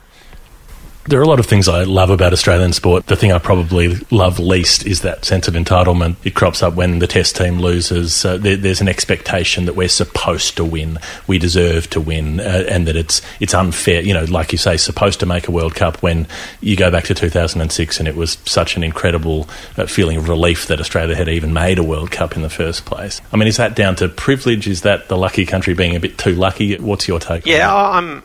It's probably a little bit of all of that, but it's deeply ingrained now in how we follow our sport. But yes, the sense of entitlement, I think, is a terrible pity, and it plays out, I think, very vividly at the Olympics. So I'm a believer, and I run a little bit against the grain here, that how Australia has been performing at recent Olympics, that actually is our level. It's 7, 8 or 9 gold medals. I don't have the numbers in front of me. It's not 15 gold medals. And when we go with the expectation and the prediction of 15 or 16 gold medals, that's just, it's historically inaccurate. There was a short period of time where we were blessed with generational athletes, generational athletes who won the bulk of them themselves, and then there was a home games in there, which always skews everything. I suspect we're back exactly where we have been and where we belong. The idea of punching above our weight. I think we punch very neatly at our weight. But what it means is, and I can tell you this from the Rio experience, is it's all shrouded in disappointment. It's shrouded in what is not won rather than what is won. The punch-up between John Coates and the Sports Commission had started. It was the Saturday morning paper, and overnight Chloe Esposito had won the gold medal in the modern pentathlon, which is one of the great upsets of modern times, but the punch-up was already on. So it's in, the gold medal, that pinnacle moment of achievement, which is the medal we all hope for, is when it's completely unexpected and then it's done. We missed it. And it is because we're counting the victories, and that's no way, for me, that's no way to follow sport. It doesn't mean there shouldn't be scrutiny. So, and this is, I think James Magnussen made a great point around the difference between Summer and Winter Olympics. So Magnussen had the most bruising experience of a modern Olympian in London. He was the alpha male of the team. The whole setup was built around him leading the relay team to gold and winning individual gold. He missed the individual gold by 1/100th of a second, and he was the pariah of Australian sport. And the whole breakdown in the swimming system was basically nailed to him. His individual performance was a sporting failure. He was half a second slower than he was at the trial, so if he swims that time, he wins by a body length, whatever half a second represents. And the flow on from losing gold as opposed to winning silver. Now, he looks at the Winter Olympics, and everything that is won is celebrated because there's a gimmick element to it. As we all tune in, and we know nothing about moguls, and we know nothing about half pipe and snowboarding. It's there before us, so Australians win medals. Is Scotty James gets to the final run in the half pipe, the gold medal's up for grabs, and he falls. And the celebration is he won the bronze medal. As I think Magnussen looks at that and go, hang on, that was me. I won the silver medal and I got pilloried for it. And there's an absolute difference, which is tangible and perfectly understandable in both of those, and I understand why Magnussen would feel it. Historically, is that also down to the AIS providing a bit of an anomaly for a couple of Olympics where Australian sport was better funded than other countries, and now... Yeah, so I think Ian Thorpe, Susie O'Neill, Sydney Olympics, whatever the spread of medals is, it's concentrated in 3 games with generational athletes and the buffer of the Sydney Games. And I just truly think we're back where we have always been and where we properly reside. Especially when you consider how quickly it came after Seoul with 3 gold medals and so on. And there are a lot of really good decisions made, and you have to be vigilant. You can't just, and I'm with John Wiley here, is you can't just accept that we don't win as many gold medals as we used to. You have to set yourself up to achieve as much as possible. But when you put in a system that mercenarily hunted gold medals and you put a number on that and you don't meet that number, the conditioning is Australia failed. That's no way to live in Olympics. You said, I don't understand reverse sweeping, Bitcoin, Donald Trump's tweets, Donald Trump's presidency, renovation game shows, and why my daughters can't buy an Elise Perry bat from Rebel. Was there any anxiety about bringing the US political side into it, given that there was always going to be a reactionary core of the audience who might react against that? Was it something you felt you had to say? It's just in the things I don't understand, it's just one of the things I don't understand. The people in the Fox Footy office will tell you for about 18 months out, I thought it was very legitimate that Trump was going to end up being president, and that people were dismissing it in a way that... because it didn't seem to make sense, it would never happen. And it from a long way out, and I have an interest in these things, it truly looked like it was going to happen, I felt. And that there was a fear involved in all of that, as if people don't wake up to what's happening, and there's so much revisionist history, and did the Democrats completely misread what was going on, and Bernie Sanders was their agent for change, but they were wedded to this idea that it was Hillary's time. And so they completely misread the play for a long lead-up period. And then it led to that horrible day when, watching... I was travelling to Sydney that day. The last thing that happened was Barry Cassidy's tweet that it was over, that he wouldn't win, and then by the time I turned the phone back on in Sydney, it had moved on those graphs which showed the way that the counting had moved across an hour and a half. And so I'm a bit of a believer that all the old analytics in politics are broken, but they are still being applied in the same way. As if people will be told how to vote in the way that they used to, and they clearly won't, and the more you tell them, the more they'll go, no, we're not doing that, we'll do whatever we want to do. And the measurements, as you take Brexit and the complete misread of the analytics there as to how people were going to vote, roll that into America. Like opinion polls at the moment, they just make me laugh, because they are trying to measure an old world that has moved rapidly and will never settle again. And you'll have a perspective on this, Adam. But yeah, so it troubles me that I'm like most people. It troubles me that Donald Trump is notionally the most powerful leader in the free world. When I heard that line, my radar went off that you're going to cop it for this, and you did on Twitter and social media. That was the one line pulled out of this whole mission statement where people said, "Classic ABC." Yeah. Whateley, rah. You know the drill. Yeah. So I went on Reddit last night, as I'm prone to do for my sins. This is one comment: "What a dumb nerd! LOL, go pies!" In response to the comment. Yeah. Did you know that was going to be something that would lay an early marker for you, that you were going to say what you thought on issues that were broader than how Collingwood going to get next week? Yeah. So our Go Pies man, he has to vote in November in the state election. He has to vote in the next federal election. That's our system. It's compulsory voting. So what does he use to go and when he goes to the ballot box? It's really important. I think now more than ever, people have to have an understanding of what the world is, because if you end up with Donald Trump as president, was that negligence? Was it apathy? What was it? Because it's not sense. The bit that the people who have me pinned as ABC only sort of have missed a bit. I'm tabloid newspaper trained, so I was a cadet at the Herald Sun. I don't have a university degree. I was taught to be a journalist at the Herald Sun.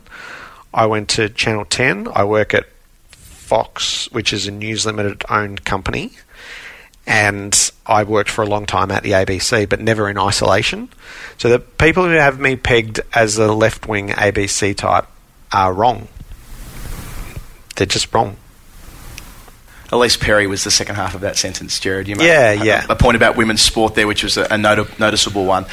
Where did we miss a trick here? How did it happen that women's sport got so big in individual sports, Olympic sports, swimming, track and field, the individual sports that we follow, tennis, of course, golf for that matter with Carrie Webb, yet footy and cricket, the lifeblood of Australia, we took 20 more years to catch up, and even now we're only in the baby steps. Yeah.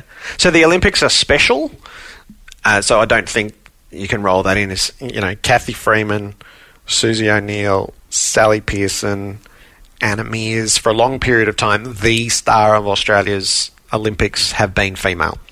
I think you set that to the side. So the Matildas played a role. The Matildas won a knockout game at a World Cup, and the visibility of it grew. Now, I understand people object to, you have a theory, people object to it. The country changed when Michelle Payne won the Melbourne Cup. It changed profoundly.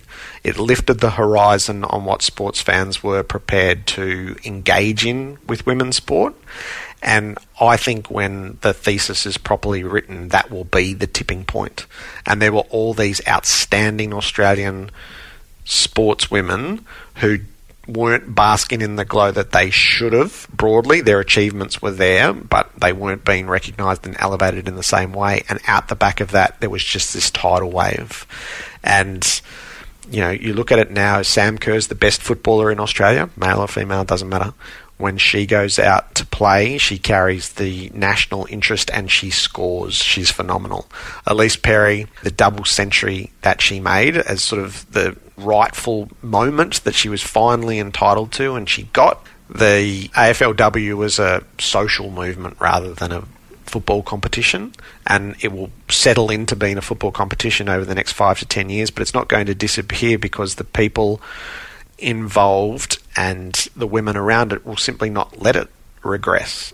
We've finally crossed the threshold, and it's a really difficult landscape. Like, with it comes legitimate criticism and scrutiny and analysis and ratings and sponsorships and all of that, but these are the baby steps. But we're past the threshold where it was declared that women's sport wouldn't be watched and couldn't be profitable and there weren't careers to be had.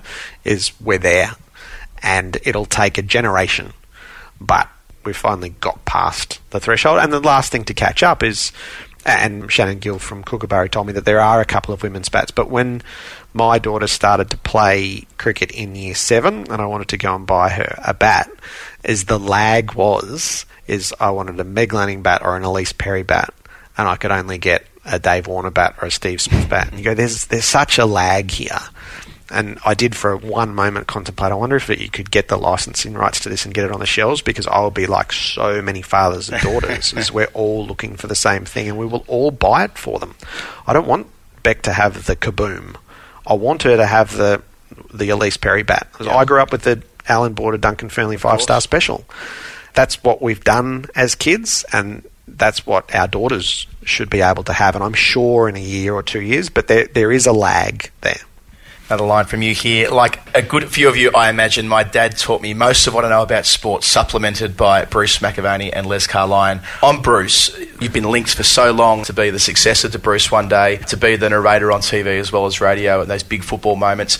How do you respond to that sort of assumption? There's nothing you can do about it. It's not my choice.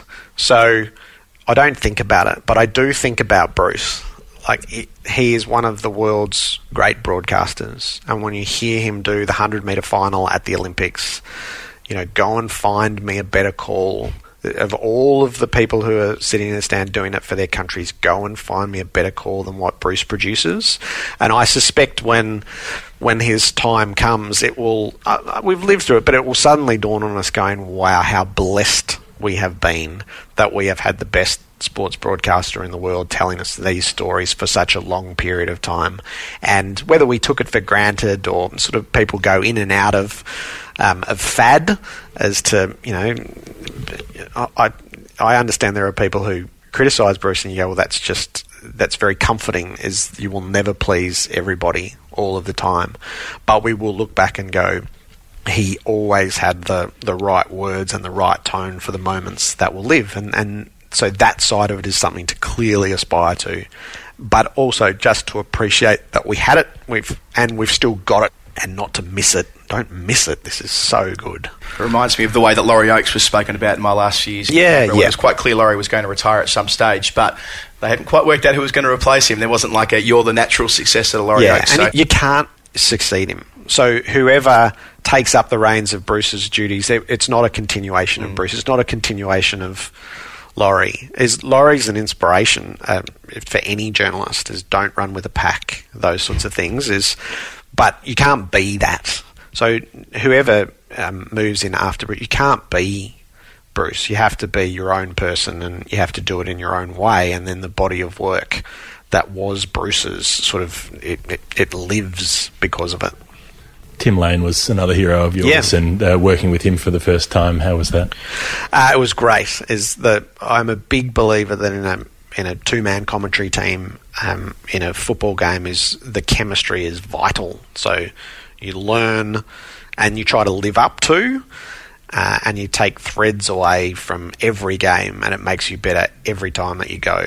And it's a shared experience, I reckon. It's very hard to do in isolation, and the better the people you work with, the better you will inevitably be. Another line from you. My wife is smarter than me, although she reserved her sporting passions for the committee room at Flemington and Crown on the afternoon of the Brownlow. Is she the most understanding person in the world? Because I think you're Claire flying around the planet constantly. We're a partnership, Claire and I. So we've been going out since we were 17 and we were married when we were 22. So everything that we've done together. Family life, travel. And I feel really lucky with that, as everyone has their own experiences of when they travel and then when they set up. But Claire and I have been through it all together. So we make our decisions together. She's made enormous professional sacrifices to indulge what I've been able to do. We've got 3 kids who are 13, 10 and 5, and that's clearly the hardest part of the job is missing moments in their lives and their upbringing, and part of the footprint at SEN is actually, it sounds weird, but it's a more family-friendly footprint than what the ABC was, which is a bit harder to sell at home when you've been to Minneapolis and South Africa. And flying back for 2 nights in between. Yeah, but I'll have a legitimate day off each week during the footy season, which I haven't had since 360 started. So I'll be there on, hopefully Sundays or Fridays, but maybe a little bit of sport and that sort of thing. So, yeah, that's a balancing act, and you can't do it selfishly. You have to do it together, and we are great partners, and I love Claire dearly. And, yeah, the kids sort of get used to what it is, but it's never easy when you go to leave. That's always the hardest part, when you go to leave for a couple of weeks. It's never quite the same when you're phoning in from home. Gerard, you said, I believe the sporting gods are real, vengeful and perverse. So do I. If you were king, would there be odds on the telly of footy and cricket as we were watching play take place? There wouldn't be the encouragement for gambling. It happens so quickly, and it's happened so overwhelmingly, and we will come to regret it as a society. So when we were growing up, sport was about tipping, but it now feels like too much of sport is about betting. And I'm not puritanical about this. I do have a bet on the races. I don't bet on sport, but I have a punt on the races. So I'm not adverse to it. But it was a wave of free money which sport overdosed on heavily without really any thought for what the consequences of that might be. So when I turn on the NFL game on Monday morning and I follow it, but I'm not exactly up to speed with where we all are, I want to know who's the favourite and who's the underdog, because it helps my understanding of the game. Are the Broncos expected to win here, or if they win, is it an upset? That's the only framing I'll accept around odds. And it's really important. It's important to know who am I expecting to win here, so I understand if there's an upset or not. The rest of it is just, it's regrettable. And it's not regrettable that you can bet on sport. It is regrettable how not only normalised but encouraged, and for a period of time, and this has been wound back, it felt like to really be involved you had to have a bet. And I think that was a really terrible overreach. We haven't had a chance to talk about your call of the Super Bowl, because your statement predates that. Just give us an insight how you went from not having called NFL football before to giving a commentary on it that American websites are judged as the best call of the biggest moment of the game. Just give us a quick snapshot of how you managed to pull that off. So I had a month, and the first thing I did was started to listen to it on radio. So Westwood One had the national calls of the playoff games. So the first step was to how do they do it, and it immediately made sense to me. And in fact, I was of the view that it was preferable on radio than how it is on television, as having listened to a couple of games. And then you start to work through the mechanics. Okay, so how does this set up? Each play sets up, the play action is short, and then there's the reflection on what happened. And one of the parts is the ball always goes to the quarterback. He's got an option left or right, or he's got about 4 options in front of him. Is he going to pass? Is he going to throw? And then who are those players?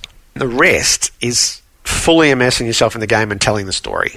And we've discussed that. That's what I like to do. That if I have a style, that's my style. I just want to tell you the story. So whether you really understand the intricacies of it or not, I wanted you to be able to tap into it. By the time I got there, I was really comfortable, and then you can either do it or you can't, and you don't know until it starts. But what I knew is it would sound great because I'd been listening to it. So unless I totally botched it, it was going to sound great coming through the radio. It was the Super Bowl itself. It was like arriving in an Olympic city, but with only one event. So from the moment you got there, you were totally immersed in it. The game was utterly brilliant with moments, so many moments. And yeah, to be able to tap those. And then the thing is, it either comes to you in the moment that it happens or it doesn't. And in a couple of those moments, I just sort of felt like I said the right things. And the most gratifying part was the reaction of the audience back home, who would either resent the fact that we were calling a major American event, which in truth is the biggest international sporting event of the year, or they would go, yeah, we're totally into this, even though we only vaguely understand it. And it was the latter. And so I found that extremely gratifying, that people were able to tap into it.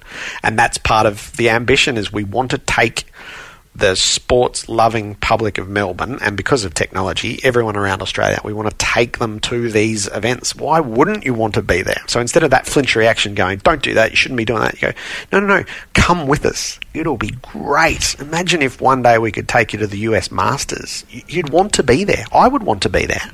Whether it's me or not, as a listener, you go, yeah, take me there. So let's drop the, why would you do that? And go, yeah, take us there. It'll be awesome. Looking at those events around the world, you said, I believe the deeds of an individual, Cathy Freeman in Sydney, Cadel Evans in France, Ashton Agar at Trent Bridge, can brighten the mood of the entire country. To look at the relationship between Indigenous Australians and migrant Australians, from my perspective, it hasn't got any better since Cathy Freeman won that gold medal. We seem to have as negative an attitude from non-Indigenous Australians towards Indigenous people as ever. Are we less equipped to celebrate a moment like that than we were at the time? Is there a path forward to make that improve? That's a hard question where I don't feel like I have a great level of expertise on the social and cultural side of it. What I do know is that, I think it was such a transcending moment, and Cathy Freeman's pride in being an Indigenous person, I think touched all of us, and it may not have changed things. Sometimes I feel like if we narrowed it down to footy, for a lot of people, their only connection to an Indigenous person might be their player, might be Eddie Betts. Yep. I think Eddie Betts provides a disproportionate amount of joy. I think clearly beyond any other player. Lance Franklin is different, Cyril Rioli is different again. There's something about Eddie Betts, and it is so profoundly disturbing that the joy that he provides us is then tempered by the racial abuse that he gets from, you say from time to time? From time to time is routinely in my book. And I think that's grossly unfair, and it's a miserable reflection of us as a people. Someone who provides all of us with a disproportionate amount of joy then gets exposed to something which profoundly affects the way that he's able to engage with society and with his own sport. I think that's a dismal moment for us as a society. I don't know the way through it, but when it happens, it is so deeply upsetting. The last line, Gerard, of your statement. By way of a last first word, as it were, I've seen a few movies recently. I rather like Tom Hanks with Ben Bradley's legendary My God, the Fun, but have settled on Gary Oldman's Churchill, Here's Not to Buggering It Up. Gerard, is that the tightrope you need? Is this kind of how you operate, that you need that level of exhilaration? You need to know that if it doesn't quite go to plan, that it will be a mess. Do you need that to stay at the peak of your powers to keep you finely tuned? I like it's live. So if your first hour doesn't go well, you've got your second hour to make amends for it, and then you've got your third hour to fix it up again. So nothing is a little bit like sport. It's not lost. I guess you can lose a game in the first session, can't you? But you can't lose the broadcast in the first session. So there's always the opportunity to improve. So I strive to learn every broadcast, and I try to improve every time I do it. And that won't be any different to the way people lead their professional lives in any other sphere. It's in something that we all have an engagement in. So there'll be moments that don't work. I think the modern phrase is fail fast and move on to the next thing. I'm totally up for that. But if you don't try something, I'm not quite sure why you're doing it. So let's not swim between the flags. Let's be a bit bolder than that. And my God, the fun is, that first morning when I got told Roger Federer's on the line, you go, yes, how good is this? And this morning back in Melbourne, Tiger Woods was on the line with Gary Lyon and Tim Watson. And you go, so there's the adrenaline shot if you're the one talking. But then there's this moment if you're the audience, we're about to hear Tiger Woods. My God, the fun. So you have to be prepared to take chances. You put yourself out there. There's some people who'll never go for you, and that's okay. I think there's the capacity to do something that people will really enjoy if they open their hearts and their minds up to it. And something a little bit different is, why would we want everything the same all the time? So let's be bold, and I'm the only one with anything at stake here. Everyone else just gets to come along and join in the conversation, and I hope people do. As I love talking sport beyond all else. I don't know how long we've been doing this, but I reckon we could do this for the next 3 hours, the three of us. And this is how we all are with sport. So let's do it. Let's go to the great events of the world and let's document them. Let's talk about them. And let's remind ourselves how great sport is in all of our lives. What a wonderful sentiment to finish it on. Gerard, you've been incredibly generous to talk to us at such great length today. Indeed, you've been incredibly generous to Jeff and I over the last few years. Someone as professional and diligent and passionate as you are. And thanks so much today for joining The Final Word. Absolutely my privilege, and all power to the both of you. I'm Daniel Norcross, and you're listening to The Final Word with Adam Collins and Jeff Lemon. It's The Final Word, Adam Collins and Jeff Lemon. And as we like to do at the end of story time, thank you retrospectively, even though it's been 2.5 years, thank you to Gerard Whateley for your time. It was when we were at an interesting stage of The Final Word. We were trying to find our feet on what would come next and whether we would be able to do it as often as we would like. And Gerard gave us that time and gave us that insight to his brilliant career as a sports broadcaster, and it was a most worthwhile conversation. This is what we like doing on the weekends, so thanks for joining us while we did it. Everybody who's listened in and got this far, Storytime happens because of Patreon and all of the people who support us on it. God bless you and the ships you sail in. If you want to join that crew, it's a lot of fun. Patreon.com/thefinalword. The show reaches you on the Bad Producer Productions podcast network. You can find them at badproducerproductions.com. And it is edited each and every week and twice a week by David Collins, no relation to Adam Collins. We don't even have family bonds to lean on to make DC work as hard as he does. That shouldn't even be my last name. That doesn't relate to the grandfather I told you earlier who went to prison. Different story altogether. Different thing. I different just realised reasons. Something. It's taken me all these years. I've never worked it out. But if we put you and Dave together, you'll be AC/DC. Oh, very good. Maybe we will do that. If there's a chance for us to do a live show in Melbourne this summer, as unlikely as it is at the moment, we'll be able to get Dave up on stage and do just that. Jeff, thank you. Thank you to everyone for listening. Have lovely weekends. We'll be back to do it all again on Tuesday. Cheerio.